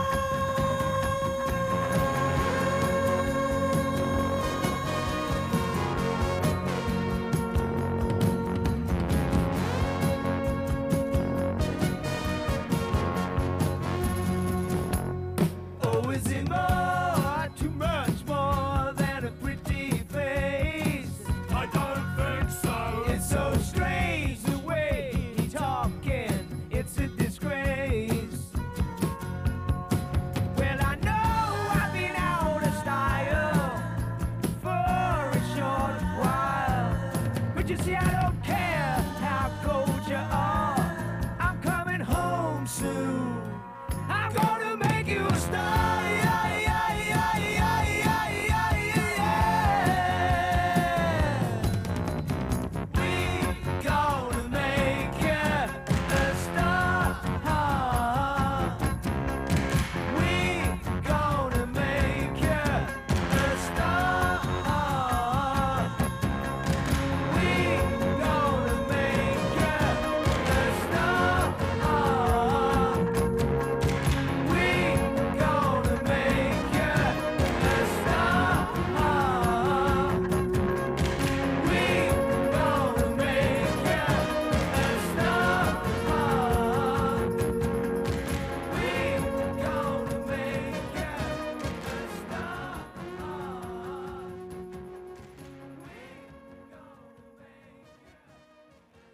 you Right, I'm going to read an article from the Telegraph magazine. Now, it's a few months back. It's a February magazine, and it's called Remote Working. And it says, tired of the daily grind, Lynn Cassels and Sandra Bear quit their jobs, waved goodbye to family and bought an isolated croft in the Highlands. Kew cows with heat stroke, poisoned water supplies, escaping sheep, and the discovery of a whole new way of life. Right. The global surge in gas prices isn't much of a concern on Lynn Breck Croft. The 150-acre farm in the foothills of the Cairngorms isn't even connected to the gas grid and relies solely on a wood-burning stove to heat the small log cabin where Lynn Cassels and Sandra Bear live. Similarly, it says an impending war, but obviously the war in Ukraine or Downing Street scandals barely resonate with them because there is no television to watch the evening news. As for COVID, when COVID first struck and the nation was gripped by panic buying, the pair instead took stock of the kitchen garden in which they grew 90% of fruit and vegetables they eat, the well that provides their water supply, their beehives, and the freezer filled with cuts of meat from their own livestock, and figured they'd get through the pandemic just fine. We've started to become really good at stepping back and getting on with our lives here, explains Lynn, 43. This is the good life, the one we have all dreamt of in the past 2 years of rolling lockdowns and general dystopia. After falling in love while working at the National Trust 6 years ago, Lynn and Sandra quit their jobs, left behind family and friends, and moved to Linbreck Croft, a centuries-old small holding along an ancient Rovers Road about 5 miles outside the town of Granton-on-Spray. Aside from the cabin in which they live and a perimeter fence, the property was largely abandoned. The original Croft house was derelict and the stone-built bar, cowshed, dilapidated with a flapping tin roof. Even so, they knew this was the home, Sandra, 38, recalls. It's a gut feeling when you know what you want and you know it feels right. Today, the pair are almost entirely self-sufficient and isolated in a landscape of breathtaking beauty.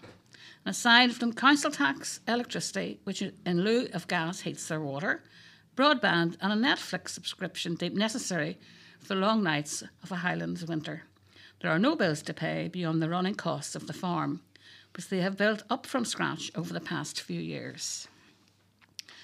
From their kitchen window, the pair point out the snow-capped peaks of the Cairngorm mountain range. At night, Lynn tells me, there are so many shooting stars, it feels as if they're falling from the sky. On the bright sunny morning, I visit their herd of 6 or so Highland cattle roam outside munching tussocks of grass, while their 12 rare breed pigs poodle around their woodland pens. The flock of 70 rare breed hens, currently cooped up in a newly built barn because of the national avian flu restrictions, cluck and caterwaul. But to reach this idyllic point has taken years of graft, which has pushed them both to the brink financially and placed enormous strain on their physical and mental health. Lynn has written a new book detailing the roller coaster experience. She also in part wishes to puncture the sort of rural sentimentality held by many urbanites that by escaping to the country, you somehow leave all your cares behind. Life in the Highlands is at times a hard scrabble existence. Their 3-bedroom log cabin is cosy, but with few luxuries. Aside from an invariable whisky collection on an upturned cask in the living room, where former Prime Minister David Cameron famously wrote his memoirs in a £25,000 gypsy caravan in the Cotswolds at Linbreck. Lynn notes dryly, she wrote much of her book in the plastic polytunnel where they grow their vegetables, and there's some heat at least in there, she says. Every day is not sunshine and rainbows, and we do have a lot of the same worries other people have. Lynn is quick to point out, you do still worry about money and whether we will have enough some months, but what we have learnt and really started to appreciate is the life securities we have here. Both women have no prior connection to the Highlands. Sandra, whose mother is from Fife, grew up in Switzerland, and Lynn was raised in the Northern Ireland town of Lurgan during the Troubles. I was once blown out of my bed with a bomb going off in our local town, she recalls. Lynn left at 19 to study archaeology at Birmingham University and later moved to London, where she completed a master's and took up a job as a youth worker. At the time, she was living in a flat in Crouch End and started to feel lonely, paradoxically something she had never felt living in the Highlands. There were 7 other flats in the building, and I didn't really know the people living there, she says. And I certainly didn't know who lived outside. Out here, I could call someone who lives 10 miles away a neighbour. Sandra, meanwhile, says her librarian mother and father, her father, a technician, took her and her brother into the countryside to explore the woods near their home. Growing up, I wanted to go into forestry, but I was discouraged a wee bit because it wasn't the done thing for girls at the time. Despite growing up in Switzerland, she had inherited her mother's Scottish accent.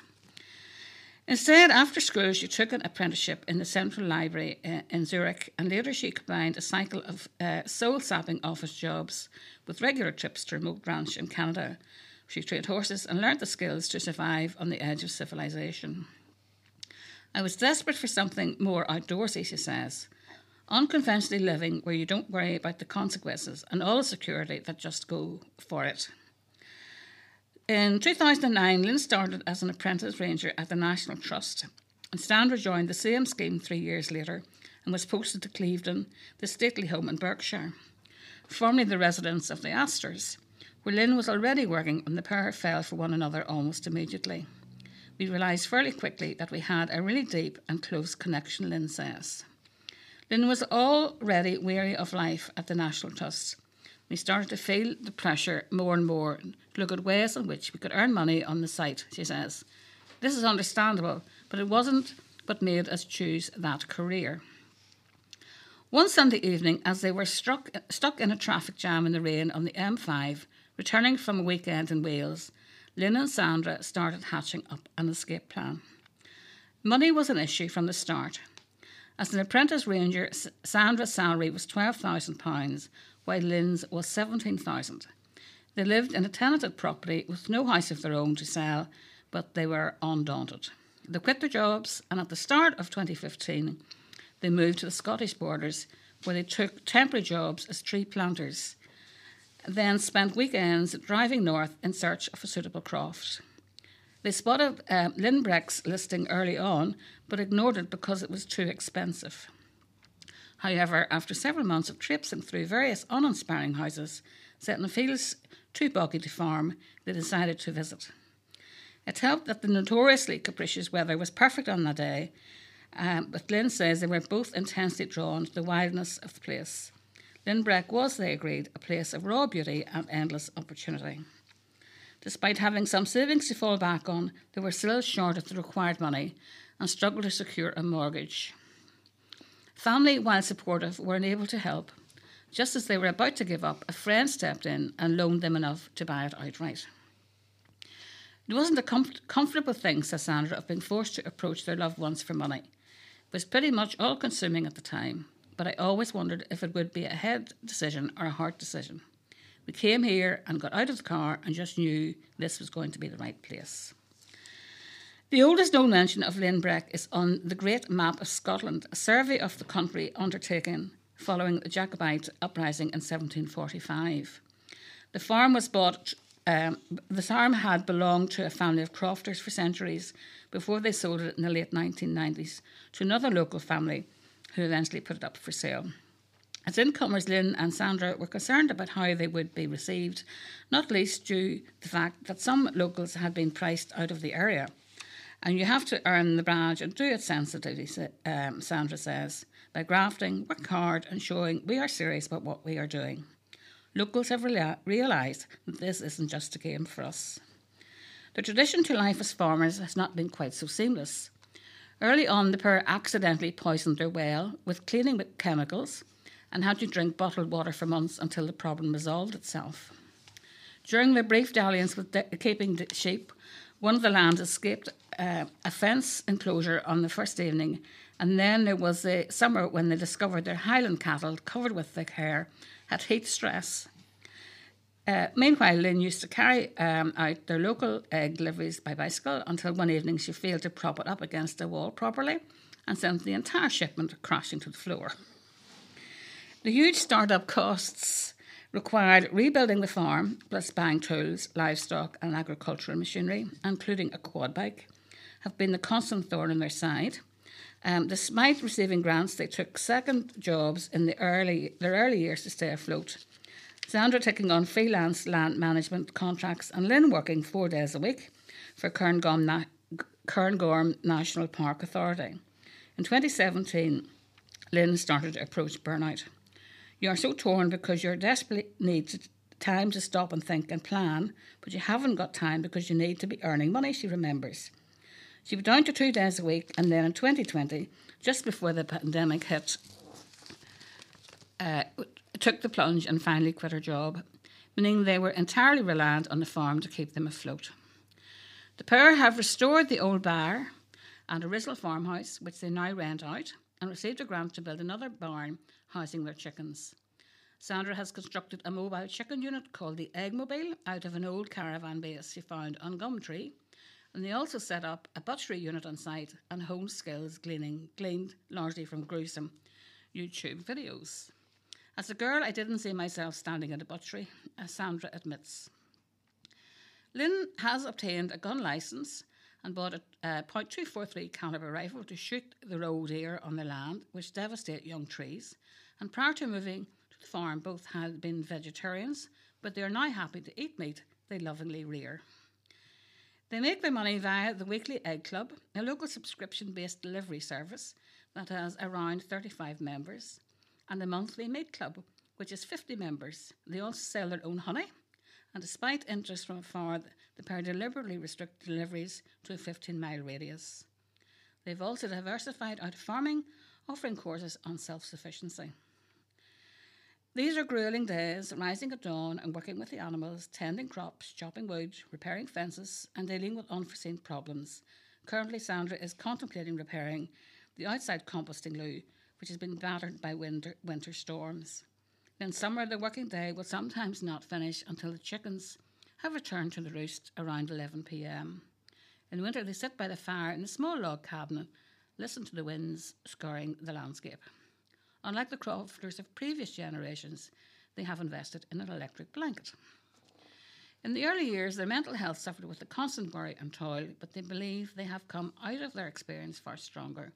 The more we took control of our own lives, the easier it has become, Sandra says.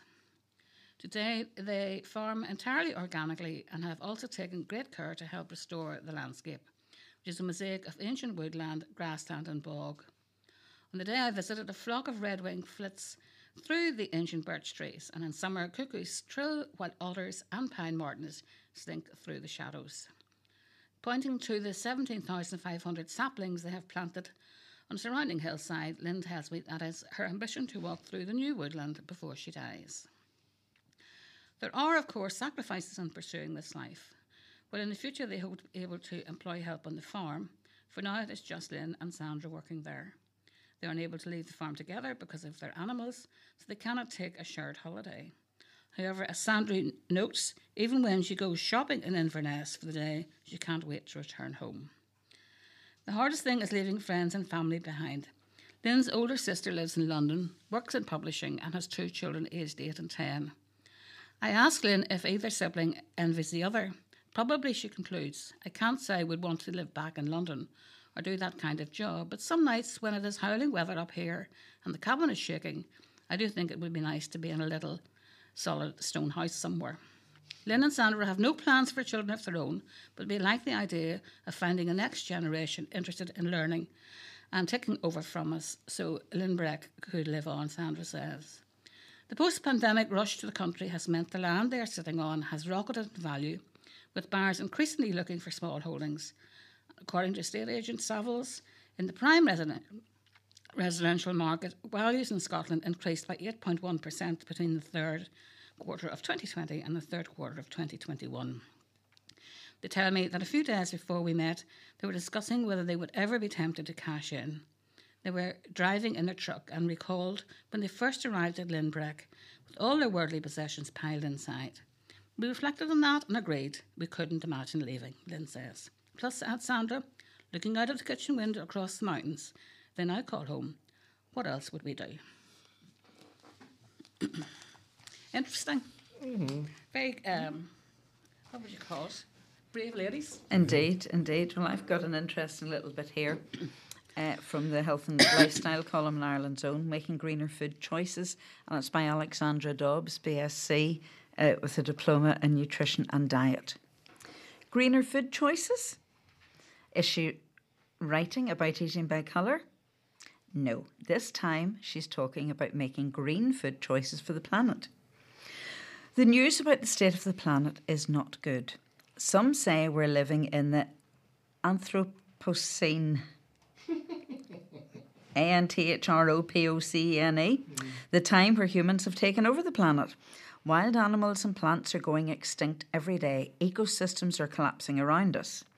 We are farming and eating in a very unsustainable way.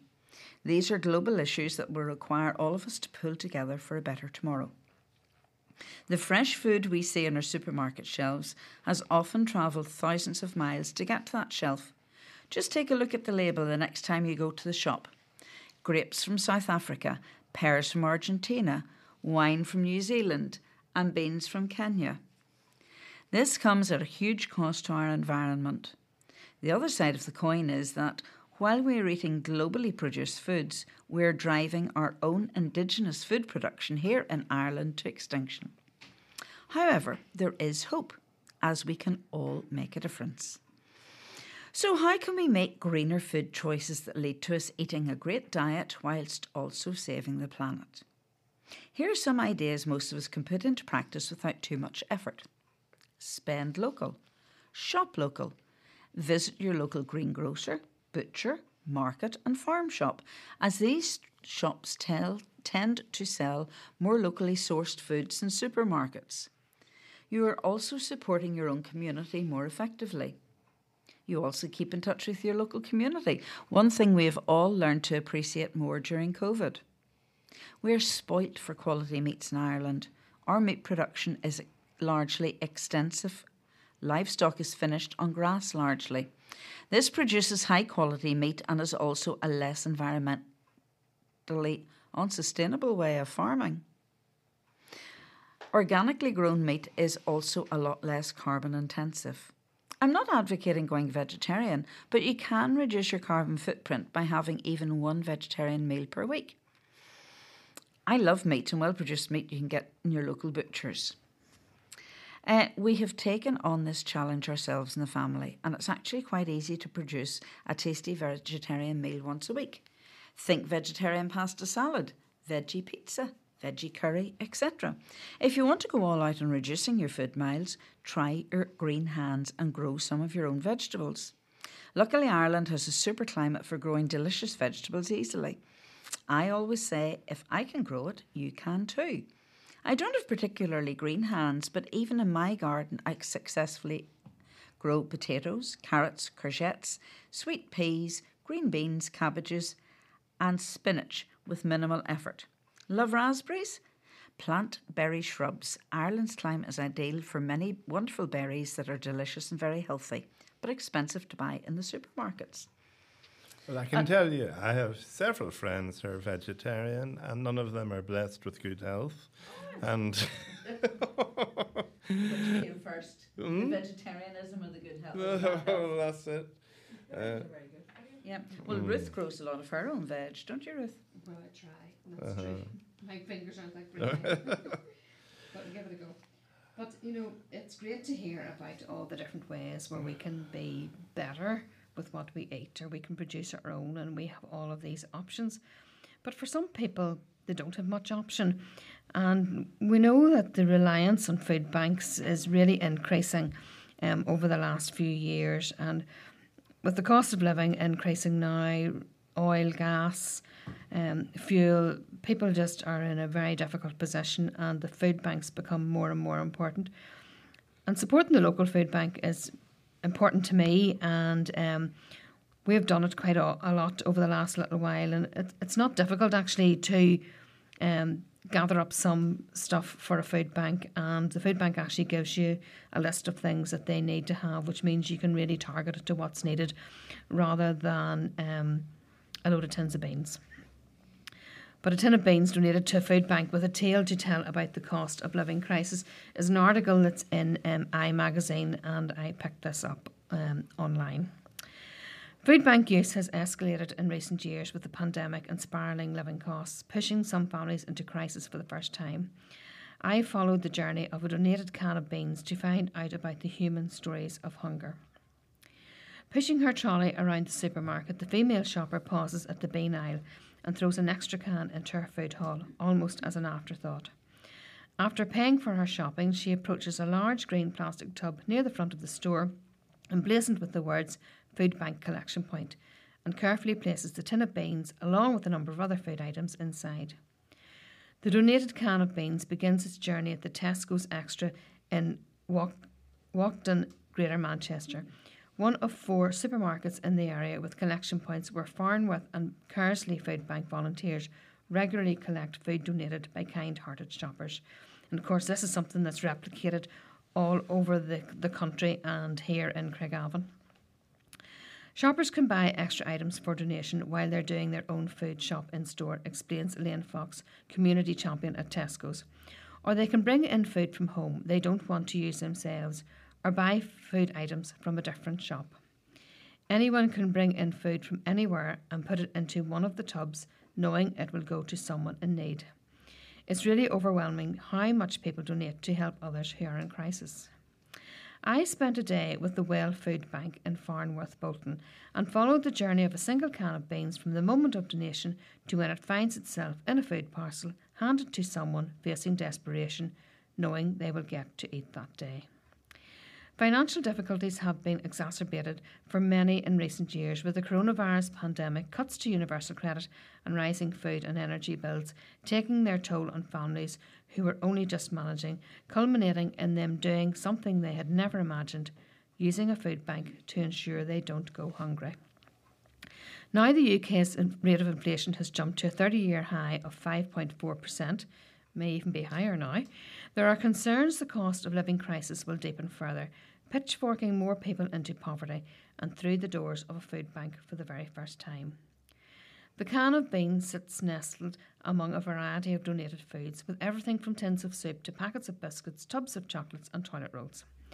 Deftly picking up the beans can, James Colleen, warehouse manager for Farnworth and Kersley Food Bank, piles the donated food into pallets and, together with other volunteers, pushes shopping trolleys of goods to load into their van. We collect from the supermarket once or twice a week, says James. If the tubs are getting full or overflowing, the store sends us a text or calls us and we arrange an extra collection. James has been a volunteer warehouse manager for more than 4 years, and although he desperately wants to help those in need, he sighs, "I wish we didn't need to do it. I wish food banks weren't needed in this country and there weren't people in these circumstances struggling so much." But there's so many different reasons why people need to use food banks, and it's a good job there's somewhere for them to go. The food bank warehouse is a 10-minute drive away, and the van pulls up outside so the volunteers can unload their latest bounty, ready to weigh and organise. Inside the warehouse is like an Aladdin's cave of food and essentials, with rows upon rows of tinned goods from soups, potatoes, tomatoes, meat and fish to baby food and pet supplies. Each variety of food has its own section, with everything neatly organised in best before order, so items can be rotated by the earliest dates when taken to food banks. The can of beans is plucked from among the donations and takes its place on a shelf in the beans section. The warehouse supplies food to 3 food banks in the Bolton area, as well as donating to other charities in need. Holding a form in her hand, warehouse volunteer Alison Thornton ticks off what is needed by the Well Food Bank in Farnworth, one of the Trussell Trust's networks of food banks. The required amount for each food item is loaded into the van, ready to stock up their cupboards. I went to the Well earlier to check their cupboards and made a shopping list of stock they were running low on, she explains. We top things up on a daily basis. A hand reaches out and plucks the can of beans as part of the tins required for the Well Food Bank, and it is loaded into the back of the van to embark on the next stint of its journey. Less than half a mile away, the Well Food Bank provides emergency food on production of a voucher from a referral agency. It runs a job club and has benefits and welfare advisors on hand to help people. We are seeing lots of people who are really in crisis situations who are needing the food bank, and many of them are individuals who would not ordinarily have come to a food bank, Mark Whittington, manager of Farnworth and Kersley Food Bank, tells us. We are definitely seeing a lot more families. People who are just about managing are now struggling with the increase in utility bills and rising price of food. All it takes is an unexpected bill and it can push people over the edge. We are seeing people in all different circumstances coming through our doors, including those who are working but still struggling. We have seen teachers and nurses having to use the food bank. For many, this is their last hope in terms of getting some food. A gauntlet of emotions is experienced by those coming to the food bank, from relief and gratitude to embarrassment and shame at feeling they have no choice but to accept an emergency food parcel. People have experienced a lot of emotion even before coming here, explains Mark. A lot, particularly those coming for the first time, will say, I'm ashamed, I feel embarrassed, I never thought I'd have to come to a place like this. We are frequently having people coming in who are in tears or on the verge of tears. We always try to make people feel comfortable, reassure them and tell them we're here for them. Shame and embarrassment at their circumstances necessitating a visit to a food bank was a common theme among the people we spoke to. While many were happy to share their stories and experiences, most were reluctant to reveal their names or be photographed. One mum of 6 children ranging from 2 to 13 told us she felt overwhelmed and emotional at being given bags of food. This means the world to us, she says. When the kids are hungry and there's no food in the house, it's awful. She explains they've been struggling since Christmas Eve after she and her partner had their benefits abruptly stopped. We've been going without food ourselves just so the kids can eat. We often have to choose between food and heating, and that's a terrible choice to have to make. Around half of all referrals to the food bank are people who have encountered cuts to benefits or are waiting 5 weeks for their first universal credit payment, says Mark. But increasingly they are seeing people who are working but still struggling, particularly since the pandemic. Those on zero-hour contracts have seen their hours slashed, while many self-employed people have endured work drying up or disappearing for good. Welling up with tears, one father of 4 describes how he's working in a pizza shop and had plenty of hours during peak season. But when January arrived, his hours were cut to his 3-hour contract, leaving him struggling to pay his bills and feed his family. I've applied for universal credit, but have to wait for 5 weeks, he says. But I still have to pay rent, council tax bills and buy food for my family, and I can't do it. Facing an inner battle of accepting food he hasn't paid for, despite the reassurance of food bank volunteers to take more, he leaves with a fraction of what he is entitled to. The food bank provides a minimum of 3 days of nutritionally balanced tinned and dried food. Volunteers strive to meet individual needs and package parcels for all eventualities. Some people only have a kettle or access to a microwave, especially if they're sofa surfing, says Roz Bray, a retired primary school teacher who's been volunteering at the food bank for more than 5 years. We do cold packs for them: cereal, beans, sweet corn, tuna and cooked meat such as ham and corned beef, things that can be eaten without needing heating up. We also provide tin openers and disposable cutlery to some people who have suddenly been moved into emergency accommodation and have nothing. Picking up the can of beans from the cupboard, Roz drops it into a food parcel and tells us how she wanted to carry on helping communities after retiring as a primary school teacher. I saw a lot of hunger in the classroom, she says. Many children came in needing their milk straight away as they hadn't had any breakfast, and for some pupils the school meal was the only meal they had in a day. A lot of people who come to the food bank have found themselves in a situation where they have to make difficult choices: pay the rent or feed the kids. We have families in work who can't make ends meet and are forever in the position where they have to weigh one thing against another, and that must be dreadfully depressing. Food bank workers hear heartbreaking tales.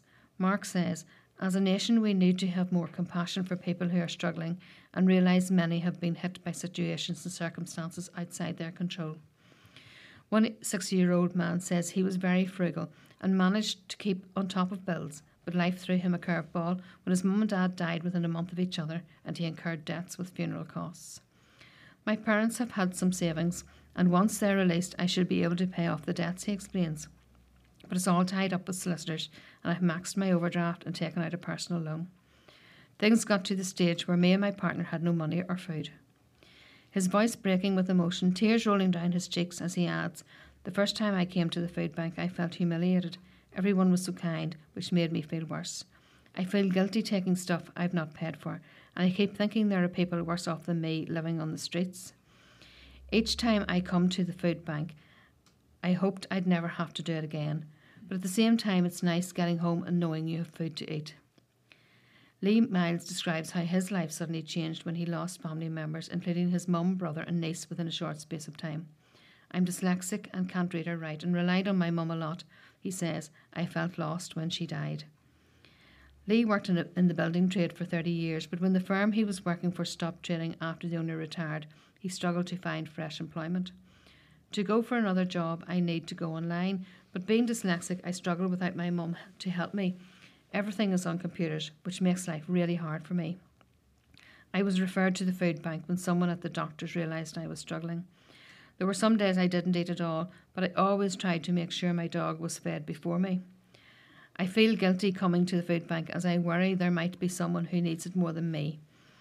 The food bag containing the can of beans reaches the end of its journey as is handed to the food parcel of Vladimir Tanichi, who came to the UK from the Czech Republic in 2009.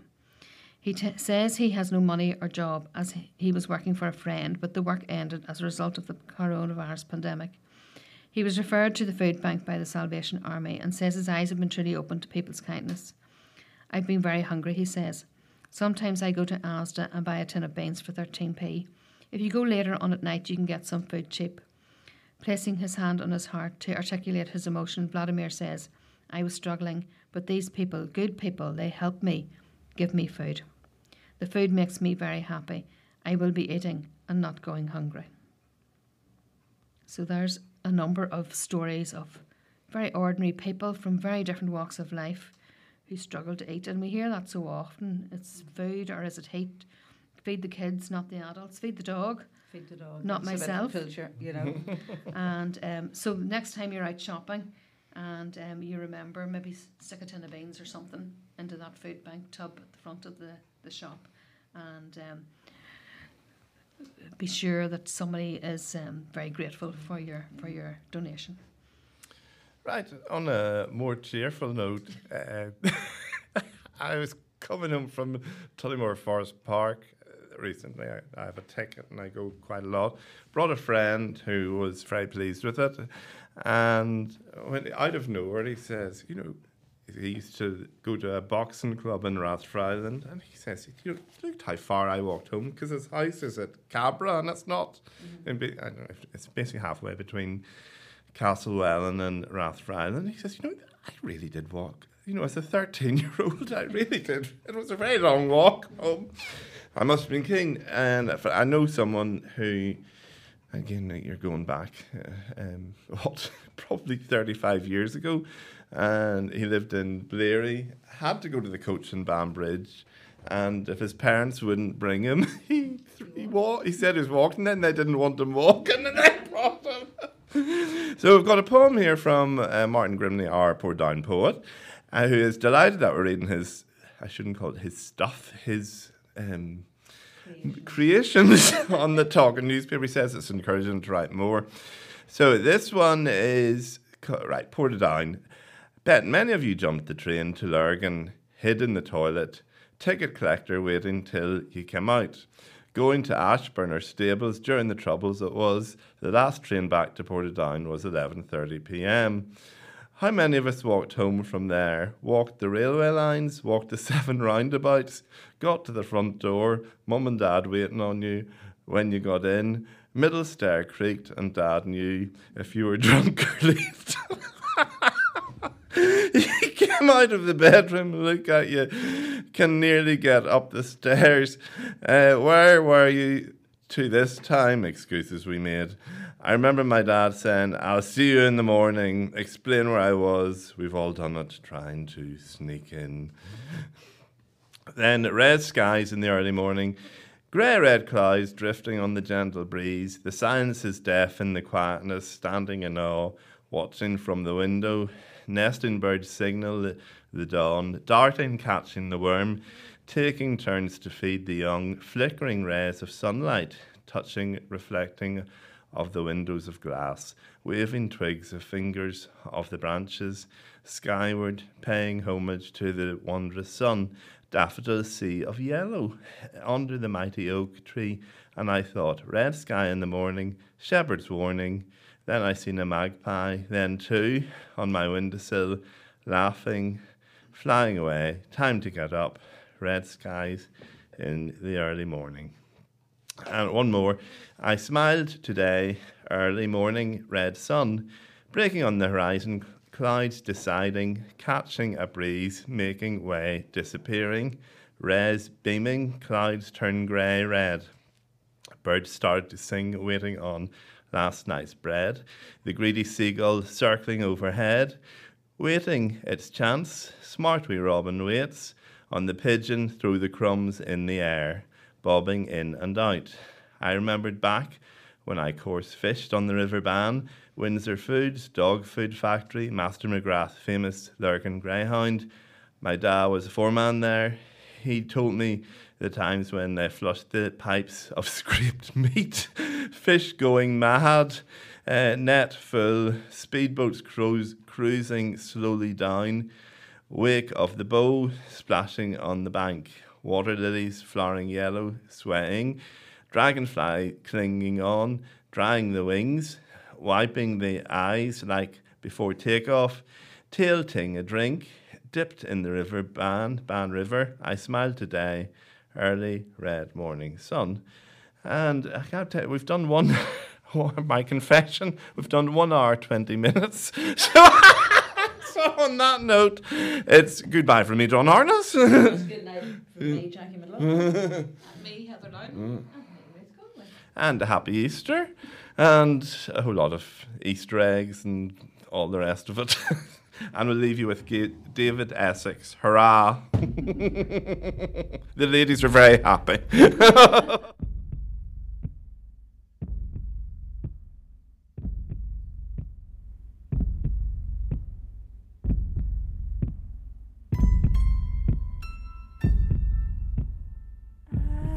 Look what they've done to the rock and roll clown. Rock and roll clown, look, he's down on the ground. Well, he used to high fly, but he crashed out the sky in a stardust ring. Hey, rock and roll king down. Roll on up, won't you come and take a look at me? Come on, stand in line, just one at a time. See me, see my painted on grin as I stand up to sing in a stardust ring. Hey, rock and roll king is down, but he's the leader of the band. Yes, a lonely man. Don't you wanna take his hand?